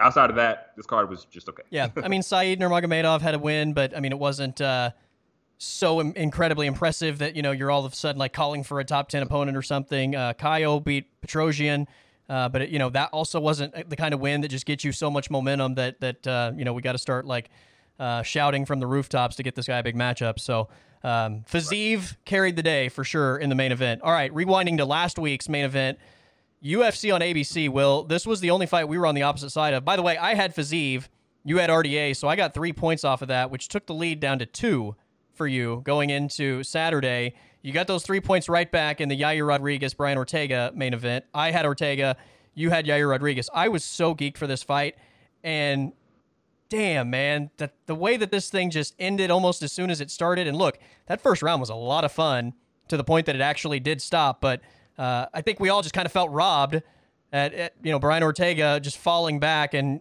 knowing immediately. I mean, we all knew the shoulder was done, and that was the end of the fight. Yeah, it was shaping up to be a pretty interesting fight because we knew Ortega and his pressure, he's going to be in Yair's face, and then the speed of Yair, like he was hitting Ortega with some great shots, but Ortega just kept pushing forward. So I mean, that was just one round of that, and it was already shaping up to be a very interesting fight. They go to the ground. Ortega was able to get a takedown, and then Yair's throwing up a submission. Like I kind of wasn't expecting that, but it was a surprise. It looked like he kind of had something, and then Ortega tries to yank his shoulder out, and then he pops it out, and it's just really unfortunate to see because that was shaping up to be a very interesting fight. But I kind of think in a way that this was a good thing. I mean, a good thing for Ortega to lose by an injury, because he can always come back and say, well, that last fight with Yair, my shoulder popped out. Not that I lost or anything. It was just like my shoulder popped out. So he kind of has that to fall back on. Instead of like him losing a decision where he got outclassed or getting knocked out, you kind of have that to fall back on, like my shoulder popped out. But, I want to get your thoughts on this. A lot of people are saying like Yair should have got like a technical submission or something like that, because it was technically Yair's armbar, or it was an armbar. Yeah. It was his armbar, that the position that made Ortega pop his shoulder out. So do you think that Yair should get like a technical submission victory instead of like a, what do you got? I've been kind of torn on this because I've heard a lot of this same discussion, and I totally get where those people are coming from, because that is a part of it, right? Like Brian Ortega hurt his shoulder because he was trying to get out of a lock that Yair had him in. Exactly. So Yair didn't inflict it on Brian Ortega, but it happened because of the lock that Yair had. Where I think I have maybe a different view, like, because Kenny Florian was tweeting about this on Saturday, and I really appreciated like reading his thoughts, but he was like, this is a submission finish. Like, the fight ended, this is why I have a hard time like going down that path. Yair Rodriguez literally said when the fight finished, I hate that it finished this way. I'm here to rematch this guy anytime he wants. Like, this is really unfortunate.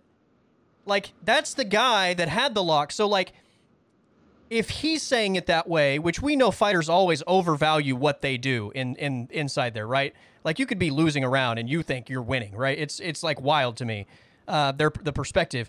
If the guy that won and the guy that had the lock had it to the point that even he didn't think it was necessarily like a lock that had Brian Ortega like in jeopardy in any way, to the point that he's like, I hate that it finished this way, I want to give him a shot, and whatever, then that's where I kind of back off it.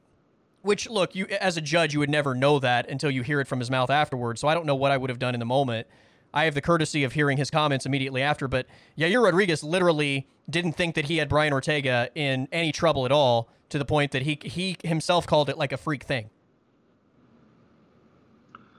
Yeah, I've been torn on this too. Like, I don't really know where I stand. I'm like in the middle, seeing both sides, because like the injury did happen as a result of the lock that Yair had, but it wasn't like Yair was really like Yair did it. It was more like Ortega did it to himself. So It's just like you see both sides of it. But at the end of the day, it's very unfortunate. Brian Ortega lost either way, any way you slice it. Yeah. So it's very unfortunate, and it kind of leaves there's nothing really definitive about the win because there's so much discussion about how it finished. So now what happens with Yair going forward. He didn't separate himself was what I'm trying to say. He didn't separate himself from the pack. There's still like a log jam there at the top in terms of a title shot, but he did get the win, so he will get a big fight next. But it's just unfortunate that this happened. Like, I guess here's the simplest way I could put it. If I felt like Brian Ortega was trying to get his arm out and pulling that way because he was in trouble, then I would probably call it a submission. I don't think Brian Ortega was trying to get his arm out because he felt like he was in trouble or in danger or that arm was going to get torn up, right? He was pulling it out so he could try to attack. Like, it's a completely different scenario, in my opinion. And again, Yair kind of echoed the same thing. Like, he had the arm wrapped, but like it wasn't an offensive thing. Like, Brian Ortega was not in jeopardy at all. So him trying to get the arm out wasn't out of desperation to like the arm's about to break or like he's about to be submitted or he's about to tap because there's so much pressure. It was literally just a tight hold on it where he was trying to get it out so he could use it to punch Yair in the face. Yeah. Well, I thought it was more, I'm not going to say like he was in trouble, but I think he felt like if I don't get my arm out, I'm going to be in trouble. So that's kind of what I thought. I mean, of course, he's trying to pull his arm out so he can punch Yair in the face. But I kind of thought like he yanked it like that in that manner because if he hadn't yanked it out, like I do feel like Yair would have been able to lock his arm up in a submission. But yeah, I don't know. I would have to watch that again to see like exactly what. But that's how it looked as I watched it live. So I mean, but yeah, it's a tricky situation. And I saw it the other way, which I could rewatch it and maybe completely flip my opinion. But exactly. Yeah, it's a tough call, man. I don't think there's a right answer, unfortunately, with that one. At the end of the day, you just have to give Yair the win. Unfortunately, you have to give Ortega the loss. And to your point, like it sucks that Yair's not going to get the momentum out of a win over Ortega that he normally would. And on the other side of that, Ortega's not going to suffer as badly from losing that the way that he did as if, he had been knocked out or just gets decisively beat. So it's almost just unfortunate because you kind of have to just hit the reset button in all areas, a lot like O'Malley and Pedro Munoz, right? And maybe they just go in completely different directions, or maybe we see this again at some point. But I tend to think that probably going to see Yair Rodriguez and Josh Emmett for the interim belt because that's what we do now, right? Your favorite thing in the world, man. Like Volk said he likes it because it, for him it makes sense because it adds dollars to his pocket, right? If he gets to fight somebody that's labeled the interim champion, that makes the fight bigger. I don't like it because there's a place for interim titles, but it kind of feels like they're starting to just do this way too much. Yeah. Look, I'm not in favor of interim title, but like in this situation, like Volk is actually injured. Like Volk just had thumb surgery, and Volk does have aspirations to want to move up and fight for the lightweight title. So, and Volk is a guy who's always said, "I don't want to hold up the division."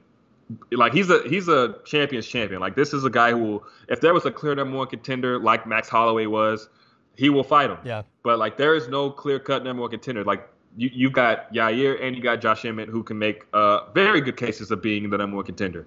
So with the division still trying to sort itself out, and with Yair and Josh Emmett, their names not being, the biggest, if they had that interim title, that interim champion label next to their names, he's right. It would definitely make the title fight that much bigger.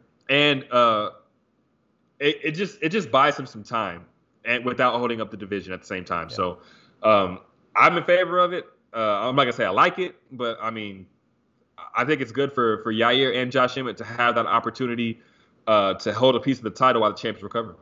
And maybe it finally clears the path for Brian Ortega and Calvin Kattar to finally fight, because that's the fight I've wanted in this division outside of the Max Volk trilogy that had been going on. Ortega-Kattar's the fight I've wanted the most in this division for a long time. So maybe that clears the path for those two to get inside the octagon. Amanda Limosh with oh, go ahead. Okay, I just had a question. I mean, if you do Ortega and Calvin Kattar, which I would love to see that fight, what in the hell do you do with Arnold Allen? Max Holloway. Because this is a guy, really, Max Holloway. Yep. Oh. Man, Max has fought Ortega. Max has fought Cater. Like, we don't need to go. Like, he dominated both of those guys. We don't need to see that fight again. Let's go Arnold down. Guy's on a massive win streak. I'm very curious to see what happens with Max Holloway next because, like, why? I kind of feel like he's fought his last fight at 145, but like, if he stays, I would love to see him fight Arnold Allen. That would be a great fight. Yeah, I mean that you bring up an interesting point, talking about the names at the top of 155 being big star names and needing star opponents. I mean, maybe that answers some of that question as well. Although, dude, it just felt like he was so outmatched from a power standpoint against Dustin. Oh, yeah. That was a fun fight, but it just, you could tell every time Dustin landed versus when Max landed, it was just night and day, right? It's like a sledgehammer and a pillow. It is kind of the same thing that happened with Volk in a way. Like, there was such a, like, when Max would land, it was okay, but when Volk would land, there was obviously a drastic reaction from that. But, yeah, Max at lightweight will be fun. The builds and everything. So you add another star to that division. I'm here for it. Yep. Okay, so Limosh over Michelle Watterson. Impressive win, big-time bounce back for somebody that I know we both felt like had pretty good momentum, and then just kind of, that Andrade fight was crazy because it ended so quickly that, I know that Limosh was kicking herself for the way that thing went, but for somebody that I feel like can be a title contender in that division, good to see her get a big win. Yeah, I think Amanda Lemos definitely is a contender in this division. I think that Andrade fight, I think that's like the only person that I felt like could match her strength-wise, could match her power-wise. And I thought that the experience of Andrade was going to shine through, and it did. But Lemos had some moments in that fight, like her leg kicks and everything. It did seem like it forced Jessica Andrade to want to grapple and want to grab a hold of her. But Amanda Lemos has a lot of skill. She's powerful. I expected this to be like a 30-27, 30-26 kind of wipeout, but I was very impressed to see the guillotine finish because, I mean, Michelle Watterson is very tough to finish. Like, she rarely gets finished. Like, she's a decision, one of the decision queens. Like, she's always fighting to a decision. But for Amanda Lemos to finish her and to submit her, that's a huge feather in her cap. So I was very impressed to see that from Amanda Lemos. I'm very interested to see what's next for her because she's going to be tough in this division for sure. Does Yan Xiaonan have a fight? Yes, she's fighting Mackenzie Dern. Oh, okay. I missed that. Okay, then. That's a fun matchup. Yeah, that is. I think Mackenzie's right on the doorstep of a title shot. Yeah. She just needs a few wins. But, yeah, Dern is ranked number 4 and Xiaonan's number 5. Yeah, I'm like looking. Maybe Tisha Torres, Limosh? Yeah, I mean, it would make sense. Who did Tisha Torres just fight? Was it? It wasn't Lemos, was it? She lost to Mackenzie Dern. Oh, okay, that's right. Yeah. That's right. Okay. So I mean, I guess it would make sense because Lemos did have that loss to Andrade, and Tisha Torres had won a few in a row before she lost to Mackenzie Dern. So I mean, stylistically good matchup, another right? Yeah, stylistically good matchup, and it's another experienced fighter for Amanda Lemos to fight. I like it. There you go. We had Jing Liang and Salikov. We were both on the Salikov side of this, which, his attack is pretty wild. And Li Jiangliang, which I think the last time, correct me if I'm wrong, I think the last time we saw him was the Hamzat annihilation. Right. Gets the win here, gets the finish, which I did not think that was going his way for the majority of this fight. Yeah, man. See, I've never really been convinced on Lee. Like, I remember he knocked out Ponzinibbio, and I kind of attributed that to Ponzinibbio being out for so long with that layoff and all the sickness and everything. Hamzat, I kind of expected Hamzat to kind of roll over him. But this fight, we picked Shalikov. I thought that he would be able to control this fight and go to a decision, but I guess I underestimated the power that Lee possesses because once he landed that big shot on Salikov, like you saw his whole face change, like it was completely different. And then Lee, like once he smelled that blood, like he just went in for the finish, and it was a very, very good performance for Lee. Coming off that Hamzat fight, that's the type of that's what you need when you come off a fight like that. You know, Hamza has so much hype, and then you're a guy that's just kind of going in there to be just kind of tossed to him as like easy food or whatever to Hamza. So this is a big win for him coming off that.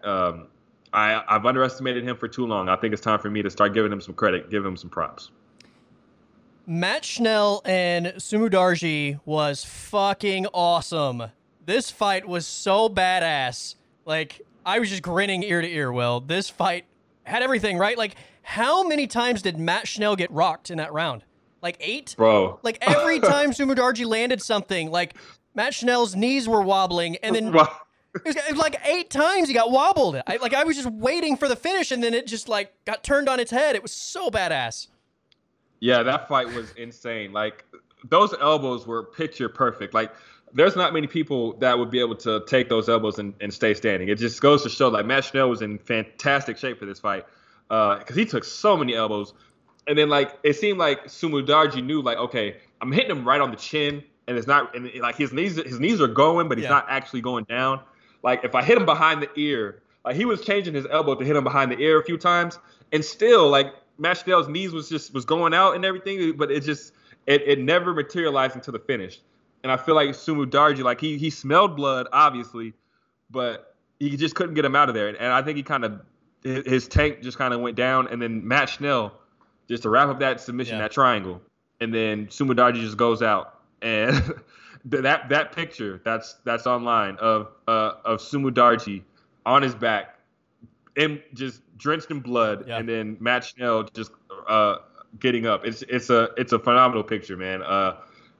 Matt Schnell is another one of those guys who I've been like, he's kind of hit or miss, very kind of inconsistent. Like, you can see there's some potential there, but he doesn't always show up. I learned a lot about Matt Schnell in this fight, as I'm sure that a lot of the world did. Like, this guy's tough as shit, and for him to take all those elbows and to come out with that victory, says a lot about him. I've always felt like he was really good. I've just never really felt like I've seen the elite ceiling like you see with the guys that are at the top of the division, right? So, which I don't know that this one gives me the elite ceiling vibe either, but you got to respect the dude, man. Like, I thought he was done. I was like, this has got to be a record for wobbles in a round. Like, he just wouldn't drop, but, like, he was getting just hammered, and every one of them, it was just like, he's going to go. It's like Jenga, right? Every time you pull one and the tower, like, shakes a little bit, you keep thinking, like, the next one is going to make it crumble, and then it shakes. Like, that's what it was like, and he just kept getting wobbled and wobbled and wobbled, and then finally, like, next thing you know, Sumu Darji's a bloody mess, and Matt Schnell's having his hand raised. You're like, how did that even happen? It was so great, man. It was so great. Like, I love those kind of fights. It was awesome. Let's see. What do we have next? Shane Burgos, Charles Jourdain. This was a really fun fight as well. And I'll be honest with you, man. I'm a big Shane Burgos fan. I kind of think Charles Jourdain might have won this fight. Oh, man. So I wasn't scoring it. So, like, I wasn't, like, in front of the television for the duration of the fight, like, kind of in my mind scoring it. So, like, I normally will tell you, like, I had it 3-1, 3-0 or 2-1 or 4-1. Right. Like, I didn't score this one, but just based on what I watched, I kind of felt like Jourdain did a little bit more. I think it just comes down to how you scored that first round. I don't think there's a wrong answer here. Like, I wouldn't have been mad if Charles Jourdain won. I scored the first round for Burgos. I felt like he just did a little bit more. He edged him out by a slim margin. But that first round was so close. Like, if Jourdain would have won, like I said, I wouldn't have had any issue with it. The second round, I thought Burgos won clearly. And then the third round, like, I don't score 10. You really have to do a lot to have 10-8 in my scorebook. Yeah. That was as close to a 10-8 that you can get. But I gave it a 10-9. But Jourdain went off on Burgos in that round. Landed like 100-plus strikes, and Burgos barely landed anything. Like, in terms of damage and the numbers and everything, like, that's very close to a 10-8. But I think, if Jourdain would have had, like, a knockdown, which I don't think he did in that third round, if he would have knocked him down, I probably would have gave Jourdain a 10-8 in that round. But for me, it was 29-28 for Burgos, with that first round being so close. But this was a very, very fun fight, very interesting fight. A lot of grappling from Burgos, a little bit more than I thought there would be, but I thought this would be more of like what we saw in MSG with him and Billy Q, just a knockdown, drag out, which is kind of what it turned into in the third round. But Yeah, Burgos is trying to show like he's more than just a guy who gets into these firefights, these wars.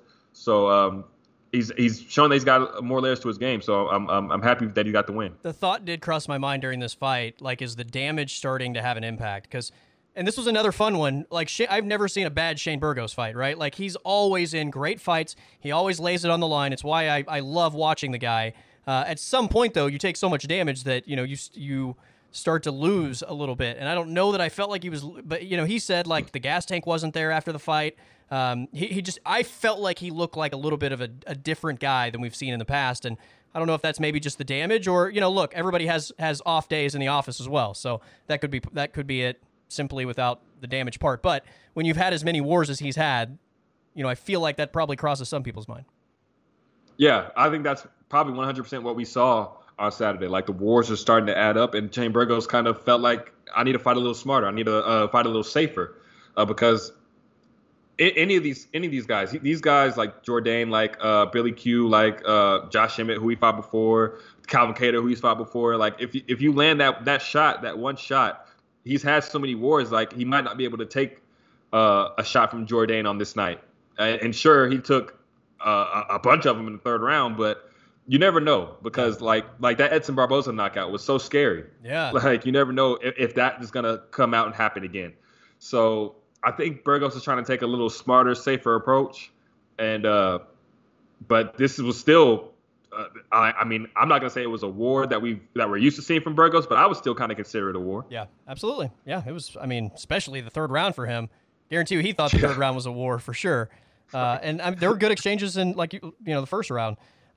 This main card started with Lauren Murphy and Miesha Tate. Lauren Murphy was incredibly impressive in this fight, Will. Like, I did not think she was going to completely manhandle Miesha Tate the way that she did. She was clearly the stronger fighter, right? Oh, yeah. This was my thoughts on this fight. Like we would have did the podcast, I would have said, Miesha going down to 125. I like it because she's fighting Lauren Murphy, who's not going to knock her out. Like we saw Cody go down and get knocked out because if you take those big shots, you're not, sometimes you're just not able to take them. Like when you cut that much weight, Cody Garbrandt, Dan Hooker, we saw that with them.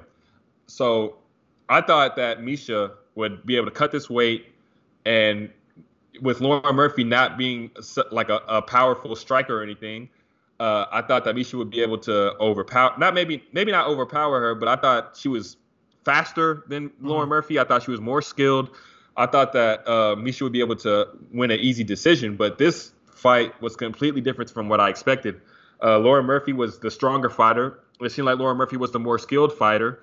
Where I think that where this weight cut affected her, it seemed like Miesha Tate was so slow. I mean, I watched her fight Caitlin Vieira, and I definitely didn't feel like she was that slow when she fought Caitlin Vieira. This fight, it looked like everything that she was doing was in slow motion. And whenever they would grapple, it just seemed like Lauren Murphy was just like throwing her around like wherever. And I'm just like, wow, like I really wasn't expecting that. So I feel like this weight cut did affect her in other ways. I don't really know what's next for Miesha Tate, but I definitely felt like Lauren Murphy looked faster than she had in her previous fights. This was the best that Lauren Murphy has looked in a long time. It seems like a lot of times she kind of squeaks out decisions. This was a dominant win for Lauren Murphy in my mind. I feel comfortable saying it's the best I've ever seen her. Yeah. Like, I can't remember any fight that I came away more impressed than that one. It's that division, we've talked about it so many times, it's just, where do you go? Because it's just Valentina and then everybody else, and then toward the bottom of the division, you finally have some fresh faces. But impressive win for Lauren Murphy, no doubt. Okay, we've got to talk about this fight. You and I were texting back and forth last week. Like, Ricky Simone, Jack Shore, to me, was the second best fight on this entire card. It was on the prelims. And that's just, once again, a testament. Death, taxes, and bantamweights, man. They always deliver. This was a fun fight, and Ricky Simone gets it done. Man, this was so disrespectful to them because, like you said, probably the second or third, like, I was most excited for probably Yair and Ortega, and then, Burgos and Jourdain I was excited for, but Ricky Simone and Jack Shore is right up there. I felt like this could have easily been the co-main over Limoshin and Michelle Watterson. This fight was so exciting. I was very excited for it. But Ricky Simone, man, his pressure. I felt like Jack Shore just was never able to get started. Ricky Simone was in his face. It never seemed like Jack Shore was able to like feel him out because Ricky Simone was just in his face, pressuring him with takedowns, pressuring him. And Jack Shore fought off the takedowns as well as he could for as long as he could.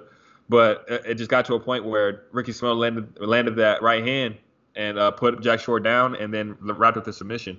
I knew that this was going to be a tough fight for Jack Shore, for both guys. I knew this was going to be a tough fight, but I just like the potential of Jack Shore just a little bit more, and I thought that Jack Shore would be able to find a way to win.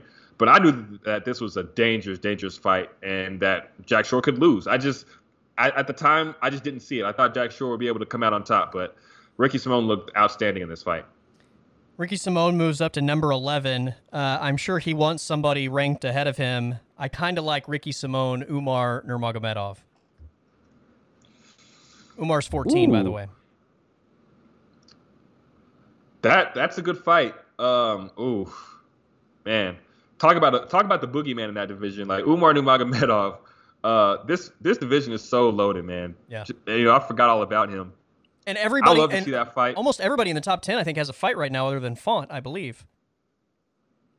Yeah, with Peter Yan fighting now, so yeah, everyone's pretty much booked. Yan O'Malley, Aljo Dillashaw, Aldo Marab, Cheeto. Who's Cheeto got? Cruz. Sandhagen has Song Yadong. Yeah, so there you go, Rob Font. Yeah, and then what's gonna happen with Pedro next? Pedro. I mean, I don't know like how quick he's gonna rebound from his eye, but I mean, I guess you could throw them in there. Frankie Edgar has called for his last fight at MSG, so I'm sure he's gonna want to fight somebody in the top 15 for his last fight. So maybe Ricky Simone fights there, but I don't love that. I don't know, man. Fight, but yeah, I mean, I don't know who they're gonna give Frankie at this point. You just gotta put him in there with somebody. Maybe somebody who is going to rebound and going to take, like maybe Jack Shore will fight Frankie Edgar. Right. And that would be a fun fight, right? Like Ricky Simone, I just feel like kind of grounds and pounds him, and it's not stylistic, it's not visually pleasing, and it's not a big name either. I feel like with Frankie Edgar's final fight, you at least got to either give him a big name opposite or somebody that's going to stylistically give him a matchup that's going to be fun, right? Yeah, so what do you think about, I know we're going all over the place, but what do you think about Frankie Edgar, Rob Font, since he's there? There we go. I like that. Yeah. So, I mean, if it's not Rob Font, I mean, I don't really see where else they go. Like, he called for Dominic Cruz, but I don't really feel like he'll get that fight. I mean, unless Cruz beats Cheeto in pretty easy fashion. I mean, I don't think Cruz is normally not the guy to have, like, quick turnarounds. Because he's the guy that needs to recover and stuff, and I'm sure that fight with Cheeto is going to be a war. So I don't think Frankie's going to get Dominic Cruz. So I think he's going to have to fight one of these younger guys. How about Cody Garbrandt, Frankie Edgar? Wow, that might actually be where they go. I would not be surprised at all if that's where they. Actually, I was with you until I just remembered that they're training partners. Oh, okay. Well then, they're training partners. Like Cody moved out there to his gym, but if they were training partners, that would have been the perfect fight. Yeah, I was like, that's so good. I would totally watch that. Yeah, and especially with them being at MSG, like, who knows? Maybe that's still a fight that's in the realm of possibility because it's his last fight. It's in MSG. He wants to go out with somebody who's got a name. Yeah. Why not Cody Garbrandt? Like, that's a winnable fight. Who knows? I hear you. All right, so the rest of the prelims, I'll just give a couple quick thoughts you can share. Always love Puna Soriano. I mean, just delivers. Had a couple of tough losses, but bounced back with a big win. I still like watching him and think he's a draw. Dustin Jacoby is really interesting to me at 205. I can't wait to see what they do with him next, but I feel like it's going to be something fun, and he's just been on a tear since his return to the UFC. And then we already talked about it at the top, but I'll just once again give a second shout-out to Emily Ducote, who trains out of Oklahoma City, with the big win to start this card. Yeah, Emily Ducote with the just looked outstanding. Looked like she's had been there. She didn't overextend herself. Got a nice win with Jessica Penne. Really chopped up her legs. But I'm with you on Dustin Jacoby, man. He's ranked 15th And I think, he's another guy that's been a little disrespected because he's always on the prelims of these fight nights. And I'm like, man, a lot of people who are in the top 15 aren't on the prelims on these fight nights. Like, they're in the main card. I know that this card was loaded, but I think we need to give Justin Jacoby, a little bit of love here because he's on like a 4 or 5 fight winning streak and he's finishing guys left and right. So I love his style. Very good kickboxer. To get a KO over Da Young Jung, who was undefeated, I think, man, he's got to have something in the top 15 next. I think he was 15. I think he deserves somebody else who's ranked for sure. How about that Bill Algeo and Herbert Burns fight, though? Oh, that was crazy too, man. That was so crazy. Insane. I thought Herbert Burns was definitely on his way to a win. I was in the airport watching that, just like going like, oh, like it's over. Yeah. And then all of a sudden, like it just seemed like Herbert Burns just like stopped working. Yeah, like that. Yeah. Like the meter, like you always say, the meter just completely ran out and was on E, and like Diego Fajeda, right? Exactly, but I think this one was worse. This was way worse, yeah. But it was like literally somebody turned the light off and there's no power. Yeah, and then like when you saw him try to get up, like I have no problem with that stoppage. Yeah. When he tried to get up and he was just like, oh my god, like I have no problem with that stoppage. That was a crazy fight. And then Soriano, man, like you said, always fun to watch. Always gets some really solid finishes. He's really good striking. But, he's had some mishaps with some guys who are good grapplers and stuff. But he's definitely got a bright future for sure. Yeah. All in all, man, this was a pretty solid card. Good card. All of these fight nights that are in front of fans have delivered for sure. Yeah. Let's make this a regular thing. Come to Oklahoma City, for example. Maybe Emily Ducote can main card that one. I'm in. All right, before we get to our picks for UFC London, Blaydes Aspinall, you want to do some mid-season awards? Yeah, let's do it. All right, so I thought we would do Fight of the Year, KO of the Year, Performance of the Year, and then Male and Female Fighters of the Year. What do you think? Perfect. If you've got another category you want to throw in, by all means, feel free. We start with Fight of the Year, and I'll just say, like, there was a point in time where I was convinced that nothing in 2022 was going to beat Khamzat Chimaev and Gilbert Burns, and enter Yuri Prochazka, Glover Teixeira. Like, this is going to be the Fight of the Year. What an incredible, like, I don't even know what would have to happen for another fight to be better than Yuri Prochazka, Glover Teixeira.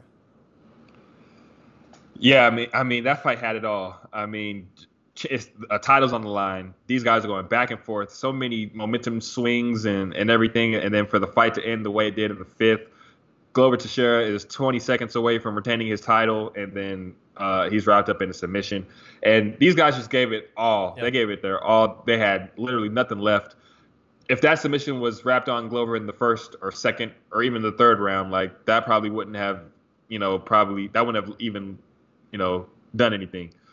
But these guys had absolutely nothing left. And, it was just like a last-ditch effort from Yuri, and it somehow worked.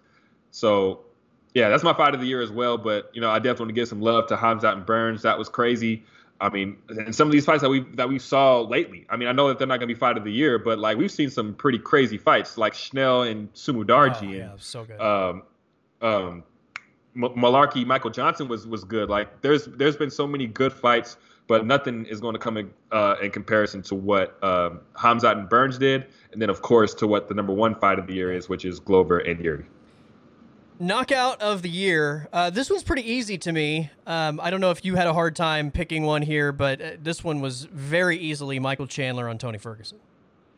Yeah, easily. I mean, Molly McCann with her knockout of Luana Carolina, and then Wei Li over Joanna was kind of crazy, but like, nothing compares to what, like, Tony Ferguson, the boogeyman, El Kukui.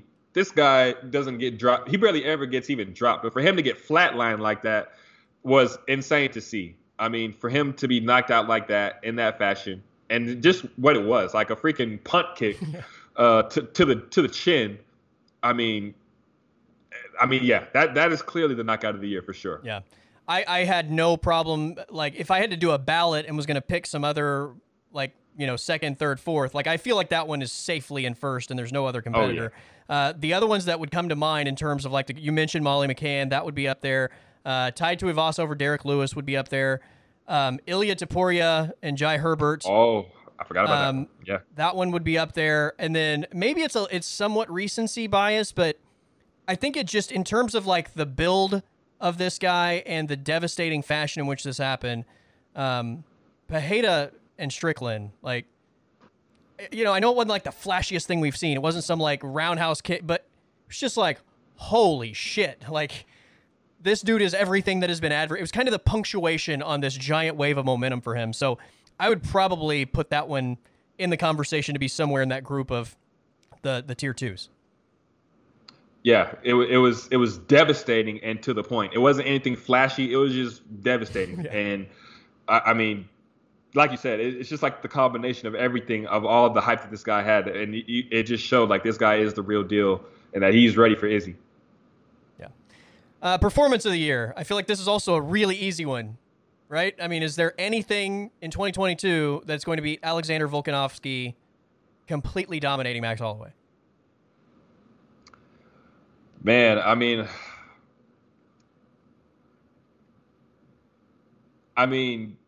it depends. Like, that's my pick as well. Okay. But like, if you wanted to, you could say like, I guess that would be more of a comeback. But like Francis, how he came back against Surreal, being down 2 rounds, But like, yeah, I mean, Alexander Volkanovski completely shutting out Max Holloway, who many people believed was the best featherweight of all time.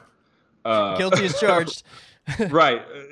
Me too. Like, I think, like him, Aldo, and Volkanovski are all in this little, they're all right there. But yeah, I mean, for Volk to do that, to completely shut him out. Max did not win 1 round. Yeah. I mean, that's how you put a stamp on a trilogy. I mean, I know that Volk won the first 2 and everything, but there was like some life for Max in both of those fights. But this one, there was nothing. It was a complete shutout. Volk is talking to him, and he's cutting him up. I mean, that's not something that you see happen to an all-time great like Max Holloway. So yeah, I'm with you on Volk for sure. Which takes us to Male Fighter of the Year, and I guess I have to double down on Volk. Part of this is bad timing, right? Because like, I immediately thought Charles Oliveira, but his Poirier win was in December, so he doesn't quite sneak into 2022. So he has the 1 win against Gaethje in 2022. Volk has 2 wins this year, including the trilogy domination of Max Holloway. There's no way I could give this to anybody but Volkanovski, at least midway. Yeah. I mean, I really would love to give this to Charles, but like you said, he only has 1 win, and that win was a fantastic win. But then there's also the controversy with the weight cut, right. And then the how the title wasn't his and everything, all that shit. So Volk completely wiped out the Korean Zombie. That fight wasn't close. He got the finish. And then he rebounds that with a complete wipeout of Max Holloway. That fight wasn't close, but he didn't get the finish. But he left Max Holloway a bloody mess. So, up to this point, it is definitely Volk. I mean, Izzy's fought twice, and he's got 2 championship wins. But, of course, he didn't do what Volk did. Yeah. So, Volk for sure. He didn't dominate anybody. Well, I mean, like, not like that, right? Like, right. The Cannonier win was an easy win, I thought. Right. The Whitaker win was, some people felt like Whitaker won. I didn't feel that way. I thought that was kind of an easy Izzy win, but it wasn't. I mean, there was nothing dominating about it, right? Like, he won the fight easily, but he didn't dominate the fight, if that makes sense. Volkanovski dominated the fight in a way that it was like, we've never seen that done to Max Holloway before. Yeah, very easy. Okay, this one is really difficult, dude. Like, dead serious, really difficult. Female Fighter of the Year. Where do you go? I thought that this was going to be difficult for me, but the more I thought about it, I had a clear answer. Okay. My Female Fighter of the Year, even though it's not a champion, but my Female Fighter of the Year up to this point is Zhang Weili. We went the same way. I mean, I was like, I don't know what to do here, so I started going through, like, obviously, I'm not giving it to Rose or Carla. Oh, hell no. Valentina just retained her belt in a win that, like, I mean, I don't know if you want to make the case that she didn't win that. I think there's a pretty good case to be made. I scored it for Valentina, but man, that was thin. Nunes lost. Well, Juliana beat Amanda in 2021. That fight didn't even happen this year. Or Juliana Pena would be easily my pick there. And then you start going down through like the rankings, and there's not just a clear cut, like this person has so much momentum that they're undeniable.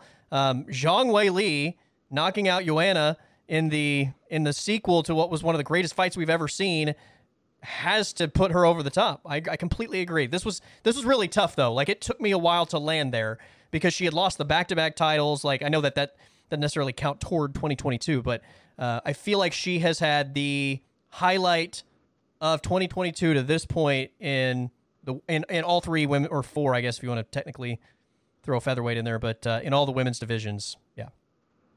Yeah, it's not common to go away from the champions when it comes to fighter of the year. But up to this point, I mean, the champions haven't fought. Nunes and Pena haven't fought yet. Like you said, Valentina had a questionable win against Taya Santos. And then, of course, Carla's not going to get any recommendations from anybody off of that performance from against Rose. So you start to look at the rest of the performances, and then like you zero in on Zhang Wei Li's performance against Joanna. Not only did she get the finish, but she looked dominant in that fight. Yeah. She looked dominant from the start of the fight. She looked like she had gotten so much better from the last time we even saw her against Rose, and it seems like she just continues to evolve. She's a great athlete. She's chiseled, but she's starting to really understand how to put things together with MMA. I mean, that the athlete in her took her so far to the championship, but now she's starting to add those other layers to MMA, and that was on display against Joanna. She dominated her from the opening bell, and then got the finish. So she's definitely female fighter of the year for me. I will say this: I think if Charles Oliveira beats Islam, I don't know that I can go in any direction but Charles Oliveira for fighter of the year by the time 2022 ends. Even with the Volk Max win, like what Charles has done in that division, Gaethje and Islam in 2022, man. Ooh. Yeah, I mean, it would be, oh man, because that Korean Zombie victory with Volk, yeah, and then you put that against the Gaethje and Islam that Charles would have, and then Volk would have Max and Korean Zombie. Yeah. I mean, yeah, I would give that to Charles too. Yeah, but I mean, short of that, I don't know that there's I don't know that anybody could do anything to upset Volk at this point. I think he's got it pretty secured, other than Charles Oliveira having a path maybe to steal that from him by the time this year ends. But otherwise, everything else is up for grabs. Yeah, for sure, absolutely. So I'm calling it. I also wanted to say, female fighter of the year. There's some Emily Dakota is definitely getting some love for female fighter. 100%, absolutely. She's definitely getting some love over here after that flawless debut. She's 14 now. Yeah, I saw that. Yeah. So I hope she gets somebody in the top 15 next. I mean, because looking at the rankings, I feel like she's could really beat a majority of these girls, like Virna Jandiroba, Angela Hill, Nina Nunes, Tisha Torres, even going up some. Like, I know that she doesn't have the experience of a lot of these girls, but the skill is definitely there. Like right now, straight up, I'd pick her over Angela Hill, Jandiroba, Watterson, Nina Nunes. So at least 4 fighters that are like off the top of my head. Like maybe I'd pick her above some others. I'd have to put a little more thought into it. But off the top of my head, it'd be an easy pick for her over those 4 at least that currently have a better number than she does.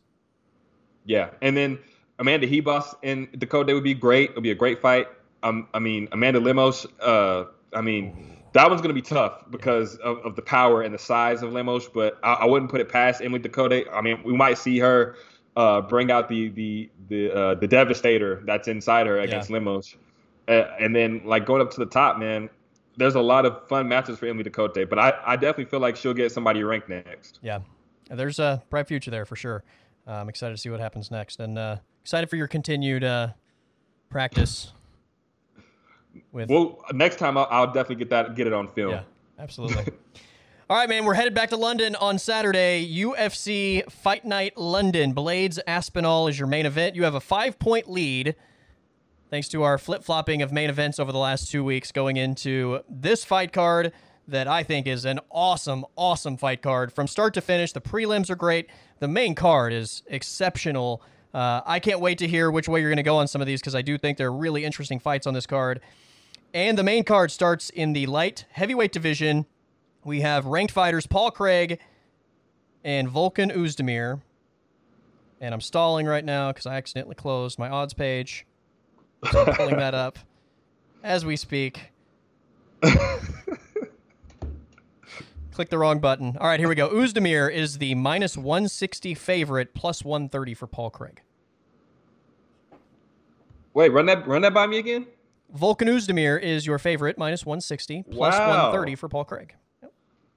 Wow, I didn't expect Volkan to be the favorite. I know Paul Craig has been a little chinny at times, and I know that Volkan packs a punch.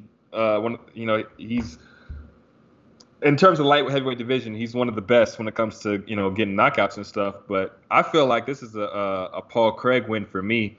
I mean, Volkan, he's kind of a gatekeeper at this point, and I like where Paul Craig has been headed.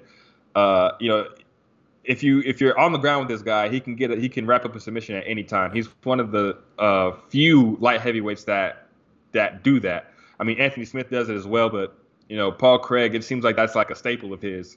So I'm surprised that Volkan is the favorite, but I'm going Paul Craig here.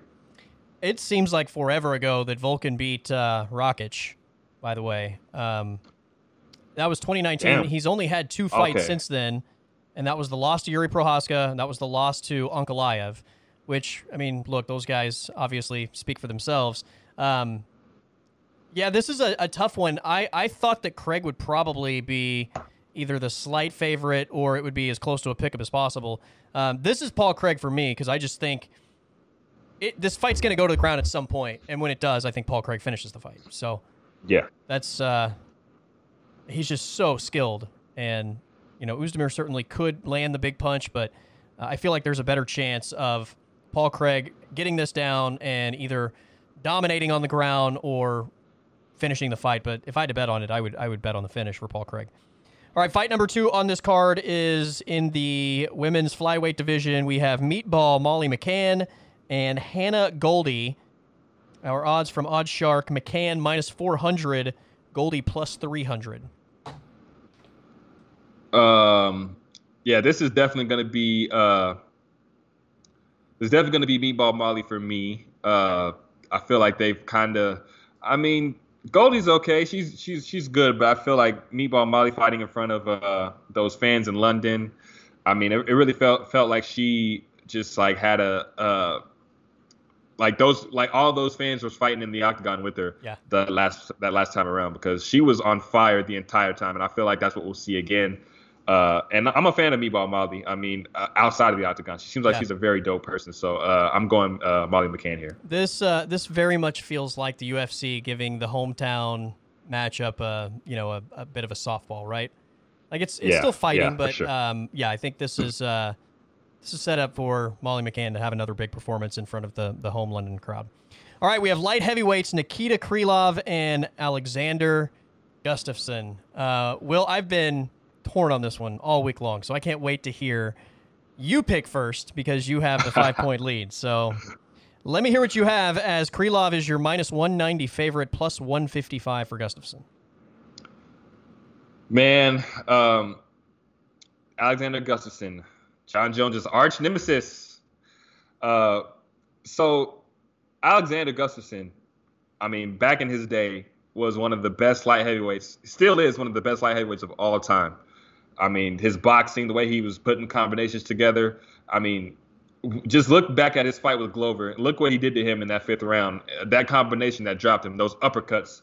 I mean, I don't think there's few combinations that are better than what Gus did to Glover that night. But that fight with Glover was his last win. And, I struggle to see like how much he wants it at this point. He retired after he lost to Anthony Smith. He lost to John Jones for the second time, lost to Anthony Smith, and then retired. comes back against Verdum 2 years ago during the pandemic, and then just like loses. It was at heavyweight, and Verdum is one of the great submission specialists in UFC history, but it was a quick. I think the fight would last like a minute or two. So, I mean, I forget when that Anthony Smith fight was. I believe that was 2019. So, he hasn't been active since 2019, and his last win was against Glover Teixeira in 2017. So, this is a guy who's, even though he's skilled, like, he hasn't been active since 2019. And how much does he have left? So the layoff, the questions, I mean, all of that. And Krylov is good. Like, this isn't any type of slaps. Like, Krylov is good. He's been active. And he fights a style that might cause Alexander some problems. So with the layoff being what it is, and with me not really knowing how much Alexander wants this at this point, my pick's going to go with Krylov. But if Gustafson's that guy still, I got to see it, because I kind of feel like this sport has evolved. And I'm not going to say it's passed him by, but I think it's kind of on its way. Yeah. Man, part of me is like, just go opposite for the fun of it. I mean, Krylov has lost 4 of his last 6. Paul Craig, Ankalaev, Glover Teixeira, Jan Blachowicz, right? I mean, again, all cream of the crop, really good guys. 2 wins. Johnny Walker, I mean, some people have asked the question how much he wants it, depending on when he's going into the octagon. OSP, I mean, I feel like this is a Krylov win, but I feel like there's at least the door is open enough where I don't like hate potentially taking the other side. But yeah, I mean, the layoff and everything else. I'll say this. What? I'm going to say this. He did look really good against Paul Craig before he got caught in that submission. Yeah. Like, he had Paul Craig on his back, and he was looking really good. Yeah. I can't do it. I'm going to go Krylov as well. I thought I'd talk myself into it, but just too many questions, man. Too many questions. Yeah. Too many questions, man. I mean, 35 years old at this point. I mean, I just got to see it. I got to see what's left in Gus. How much does he want it? Yeah. All right, back to the lightweight division, which we've spent a decent amount of this podcast talking about. We have Paddy Pimblett and Jordan the Monkey King Levitt. This is very intriguing to me, by the way. Paddy Pimblett is the favorite at -260, plus 200 for Jordan Levitt. Now, out of all the fights that's on this card, this one's tough, because, like I said before, like, Paddy Pimblett, I still have a lot of questions about him, and I feel like this is a proper step up to where, like, it makes you think, like, Paddy might not win this. Right. Jordan Levitt is a really tough guy, and this one's tough, man. This one's really tough. As many questions as I have about Paddy Pimblett, I'm gonna roll with him here just because fighting in London, the crowd being on his side, I feel like, just like with Meatball Mali, I feel like it gives him an extra something that he's going to be able to use. But this isn't going to be easy by any stretch of the imagination. If Jordan Levitt lands something or puts him in a bad position, I think that Jordan will finish the fight. Even though Paddy's never been finished, I think Jordan is dangerous enough to where he could finish this. But I like Paddy Pimblett. I think the crowd's gonna give him that extra something, and he'll probably. I don't think it'll be a finish. I think he'll edge out a decision. The odds here are crazy, right? -260. That seems crazy to me. I think this is a legit fight for him, which he's not really had to this point. Jordan Levitt's ground game is probably better than Paddy Pimblett's, if I had to guess, and maybe we'll be proved wrong, but we're gonna have to see a well-rounded version of Paddy Pimblett here. And I'm with you. I don't see this being a finish necessarily. I feel like I'm picking Paddy to win by decision, but the gas tank and all the weight he has to cut comes into play with this. If this is a grinder type of fight, and Jordan Levitt's winning some of these exchanges, especially if it goes to the ground, and how much that drains Paddy Pimblett's gas tank. I do think being in front of that London crowd, like, he's a performer, right? Like, he's a good fighter, but he's a performer more than he's a fighter. I think that will probably put him over the top in my mind. But man, talk about the hype train coming to an end. If it's Jordan Levitt doing the splits in the middle of the octagon in London while beating Paddy Pimblett, I mean, the train is derailed at that point, right? Oh yeah, the train is derailed, and he's also talked about twerking. Yeah. If he beats Paddy Pimblett, so doing the splits, twerking. If that's what we see at the end of this fight, like, yeah, the hype train is definitely derailed. If for this to happen in London and everything, like, Paddy looks like a superstar when he fights in front of the London crowd. So if this fight doesn't end with Paddy on top, man, yeah, I think it's over. All right, co-main event in the middleweight division, Jack Hermansson and Chris Curtis. This was originally supposed to be Jack Hermansson and Darren Till. Till is, I think he sustained another injury, right? So Chris Curtis is stepping in on short notice following his victory over, was it Rodolfo Vieira recently? Yes. Chris Curtis, Jack Hermansson in your co-main event. Jack Hermansson, check out these odds. -120 for Hermansson, -110 for Chris Curtis. Yeah, man. I think, we've seen this story. We've seen this happen before. Chris Curtis comes in on short notice. Like, we can't think like, oh, okay, like, he's going to come in here and this is just going to be an easy win for Jack Hermansson. Like, we've seen this enough from Chris Curtis against Phil Haas, who's super dangerous, Brendan Allen, who's super dangerous.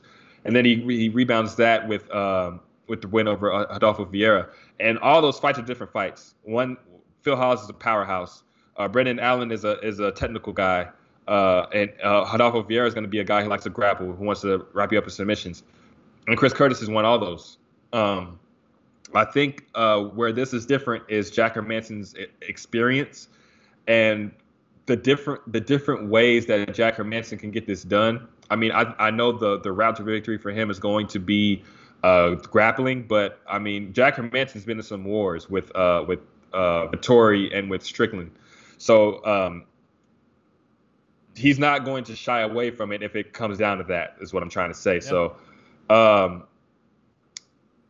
I've been a little torn on this, but I like what I've seen from Chris Curtis. I like the story coming in from PFL, and the whole story about him eating chicken and waffles and coming back out to fight someone after he lost. Like, I like that whole story. What he's done in the UFC has been outstanding. It's been remarkable. I'm gonna go Chris Curtis here, man. I think that he'll get a knockout, and Jack Hermansson, when he's fought big power punchers before, like a Jared Cannonier, has fallen victim. So I'm going to go Chris Curtis. I totally thought you were taking Jack Hermansson in this fight. I'm going Chris Curtis as well, and I was not torn at all on this fight. Like, I like Chris Curtis a lot in this matchup. Number one, the takedown defense that we saw against Adolfo Vieira was spectacular, right? Like, that is Hermansson's path. Hermansson's a one-trick pony on the feet, right? It's throw that giant looping overhand right, and that kind of sets up for him to try and get a takedown, hopefully, and that's where he's going to win. He's not winning this fight if he's not getting takedowns, and Chris Curtis's takedown defense is fantastic. And if it is on the feet, like, to your point, this is a knockout. Chris Curtis is going to finish this guy if this is on the feet for, I think, a decent amount of time. Jack Hermansson's tough as nails. But yeah, eventually I feel like you can only take so much, and I feel like there's a pretty lopsided advantage in terms of the stand-up here in favor of Chris Curtis. But I would probably have been pretty torn on this fight before the Vieira fight for Chris Curtis, but seeing how calm he was in those takedown situations and how easily he seemed to defend the takedown, I feel really good about this. If he gets taken down a bunch in this, I'll be surprised, because that's the path for Jack Hermansson, right? So we'll see what happens, but I mean, Jack Hermansson isn't a guy that is just going to, like, he doesn't have so much offensive firepower in the stand-up that, like, it opens the door for easy takedowns. Like, he has to really work for his takedown opportunities anyway, and Chris Curtis, was very impressive in that regard. So Chris Curtis, for me, with a statement win in the middleweight division, and he gets this win, look out. I mean, we're going to have some really fun conversations about Chris Curtis going forward. All right, our main event in the heavyweight division, I love this fight too. Curtis Blaydes and Tom Aspinall. From a ranking standpoint, this is number 4 and number 6 in the current UFC heavyweight rankings. You would anticipate this has giant heavyweight championship implications if that division ever moves on at some point in time. Tom Aspinall is your favorite at -130. Curtis Blaydes +100. Very close fight in the odds as well. Yeah, man. This one was actually tougher than I thought it would be for me to pick because for as great as Tom Aspinall is, for all the potential that he has, I mean, we've seen it all from Tom Aspinall: the power in his hands, the grappling, the speed. I mean, the submissions. I mean, it seems like Tom Aspinall has it all. But Curtis Blaydes, for the criticism that he gets for not being exciting, like there hasn't been a guy that's gone out there and proven that they're better than Curtis Blaydes. Like, his only losses have been to the 2 best knockout guys in heavyweight history, or in UFC history, Francis Ngannou twice and Derek Lewis. I mean, there is no shame in getting knocked out by those guys at all. But outside of that, nobody has proven like that they're better than Curtis Blaydes. No one has beaten him over 5 rounds. No one has beaten him over 3 rounds. And then in his last fight against Dawkins, he gets a knockout. So Curtis Blaydes is adding layers to his game. So that made this fight really tough for me to pick.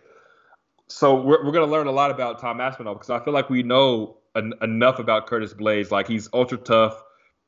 His wrestling is probably the best in the heavyweight division. He's adding power to his hands. So I'm not going to say he's adding power to his hands because he's probably always had it, but he's more putting an loose with his emphasis hands. on using it, right? Yeah, he's putting an emphasis on using it for sure. So, man,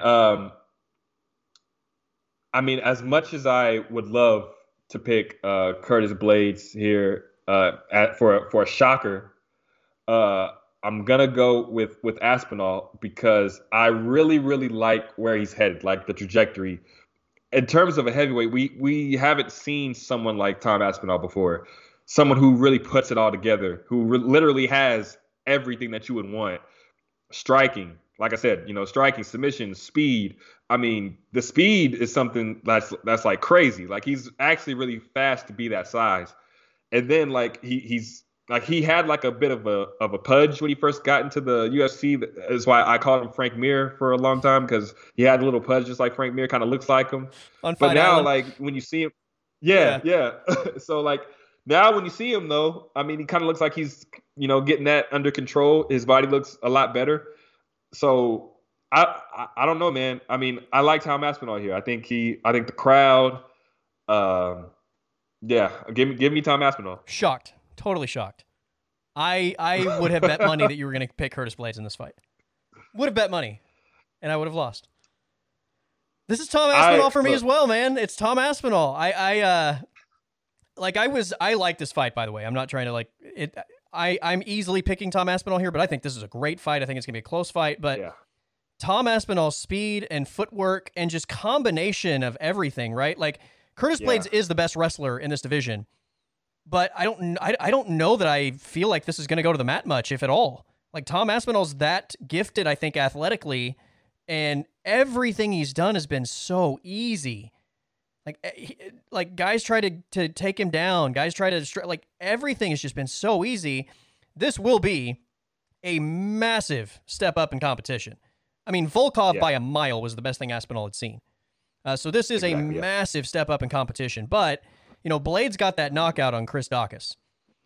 In terms of speed, Tom Aspinall's light years faster than Chris Dawkins, right? Like, I don't anticipate that he's going to be out there for a punch like that to land. And then secondly, I think you might get to the situation like you had where Curtis Blaydes was just going in on Derek Lewis because he wanted to get the takedown so bad. Because I don't think Curtis Blaydes is going to have that type of stand-up success against Aspinall. He might have to force the takedown, and that's when you might see some big Aspinall moments. If I had to bet on this, I'd probably say this is an Aspinall decision win. But it wouldn't surprise me to see him land some big shots because Curtis is trying to force the takedown because he's not having any success in the stand-up. But I thought for the third week in a row, for sure, we were going to be on the opposite side of main events. Man, I did think about it, but we've never seen anything like Tom Aspinall in the heavyweight division. Like you said, that speed, that footwork.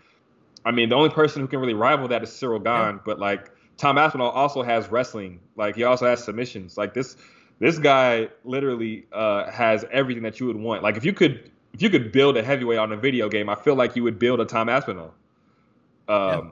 So and Curtis Blaydes, for as good as he is, man, I just don't feel like he's seen anything like a Tom Aspinall who can put it all together. So I mean, but I wouldn't put it past this to happen. Like Curtis Blaydes dominating with his wrestling. Yeah. I mean, just surprising us with because he's his size. Like Curtis Blaydes is 260 pounds, 6'4". I mean, he's a thick dude. So I wouldn't be surprised if like the power of Curtis Blaydes shines through here. But I mean, like you said, I think it's gonna be really tough for Blaydes to get it down. But we might be wrong. Listen, so if he we'll gets see. it down, he's like, I fully anticipate that he's going to dominate Aspinall on the ground if he gets on top of him and gets him on the ground. But getting it there to me is the problem. And maybe he does get it there once or twice, right? But to win a fight, I don't know that I feel like he's going to finish it there. He just may win rounds that way. I just don't know that I feel like he's going to have enough of those opportunities because I feel like Aspinall's striking is good enough, his quickness and everything else. Like I don't feel like there are going to be a lot of opportunities.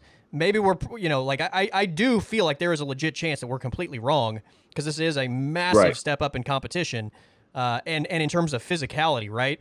Like when Curtis Blaydes gets his hands on him, this is a different animal than anything Aspinall's seen. So, like, we could all be very shocked in the ease in which Curtis Blaydes like manhandles him if this becomes close quarters and it's on the ground or things of that nature. But I'm betting more on, I think, just the athleticism and quickness of Aspinall not allowing Blaydes to consistently do that, and Aspinall, the rest takes care of it because he's so well-rounded. So this is a fun fight, though, man. There's a bunch of fun fights on this card, and this main event absolutely is one. A lot like last week where I could see it going either way for sure, but whichever way it goes, it's going to lead to somebody potentially having a championship opportunity. Oh, yeah. Curtis Blaydes has had a tough go, because he's always been right there, and then he always loses that fight to get him to the title shot. And I think this is that fight for him. If he wins this, I don't really feel like there's any other way to go. You might can give him one more because there's a log jam of guys who are up there, but he could just be just give me the interim title fight. I've earned it, But I don't know. This division needs to move. I mean, Francis is your champion who's hurt. You still got John and Stipe who are supposedly supposed to be fighting for the interim title, but we're getting to the point where these events are going by, and we're getting to the November and the Decembers where we don't have any events, and we're getting close to Francis returning. So John and Stipe need to come on if they're going to fight because Francis is going to come back, and then one of them is going to get screwed again. Well, you've got this winner, and then Tai Tuivasa and Cyril Gahn are fighting in September, I think? Yeah, September. Yeah.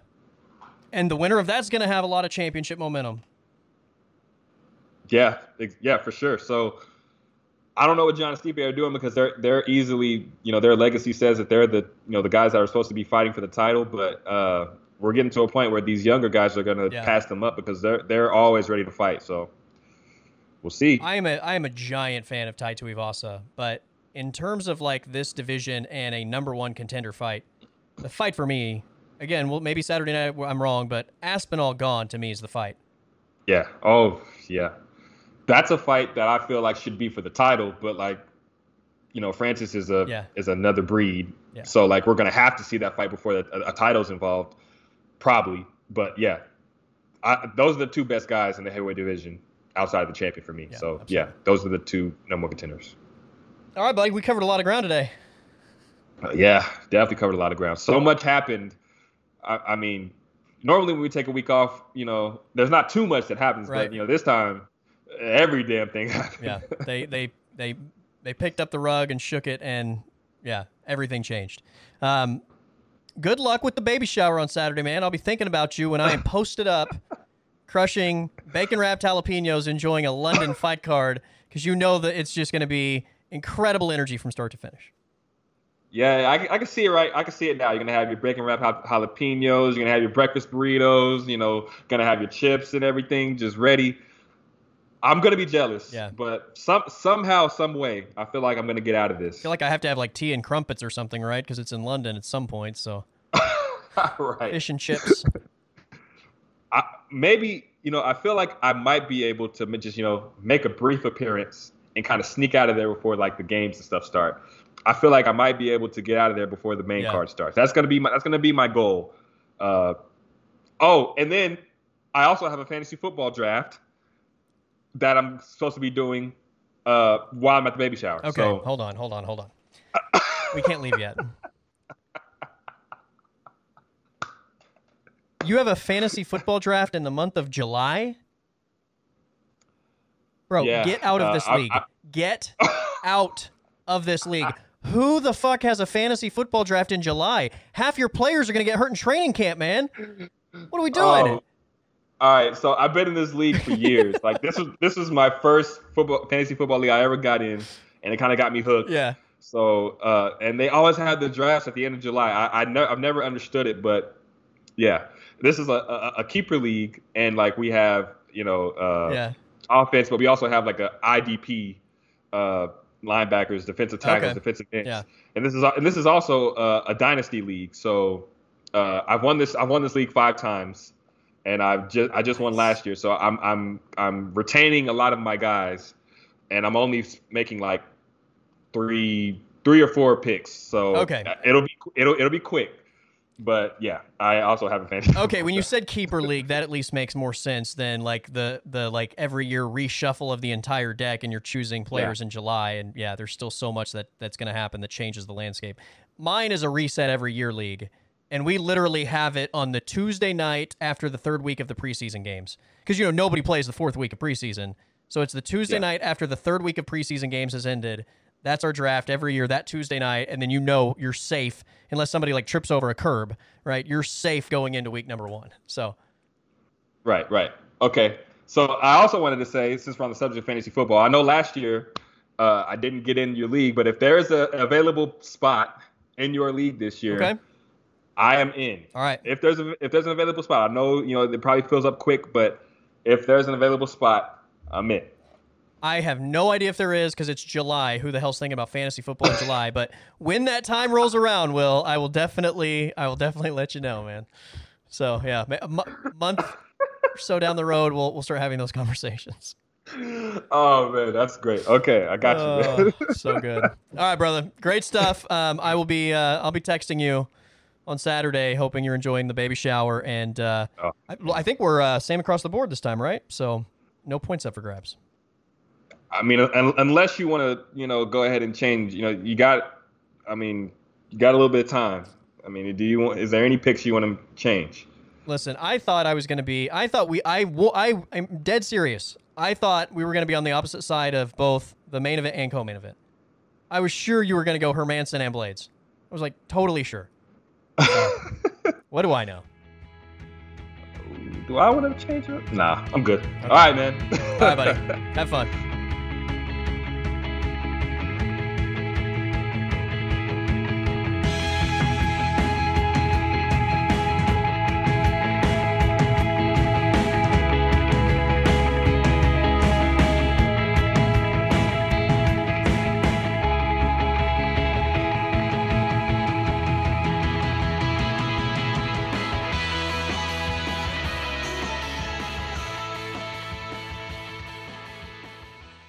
The podcast is over.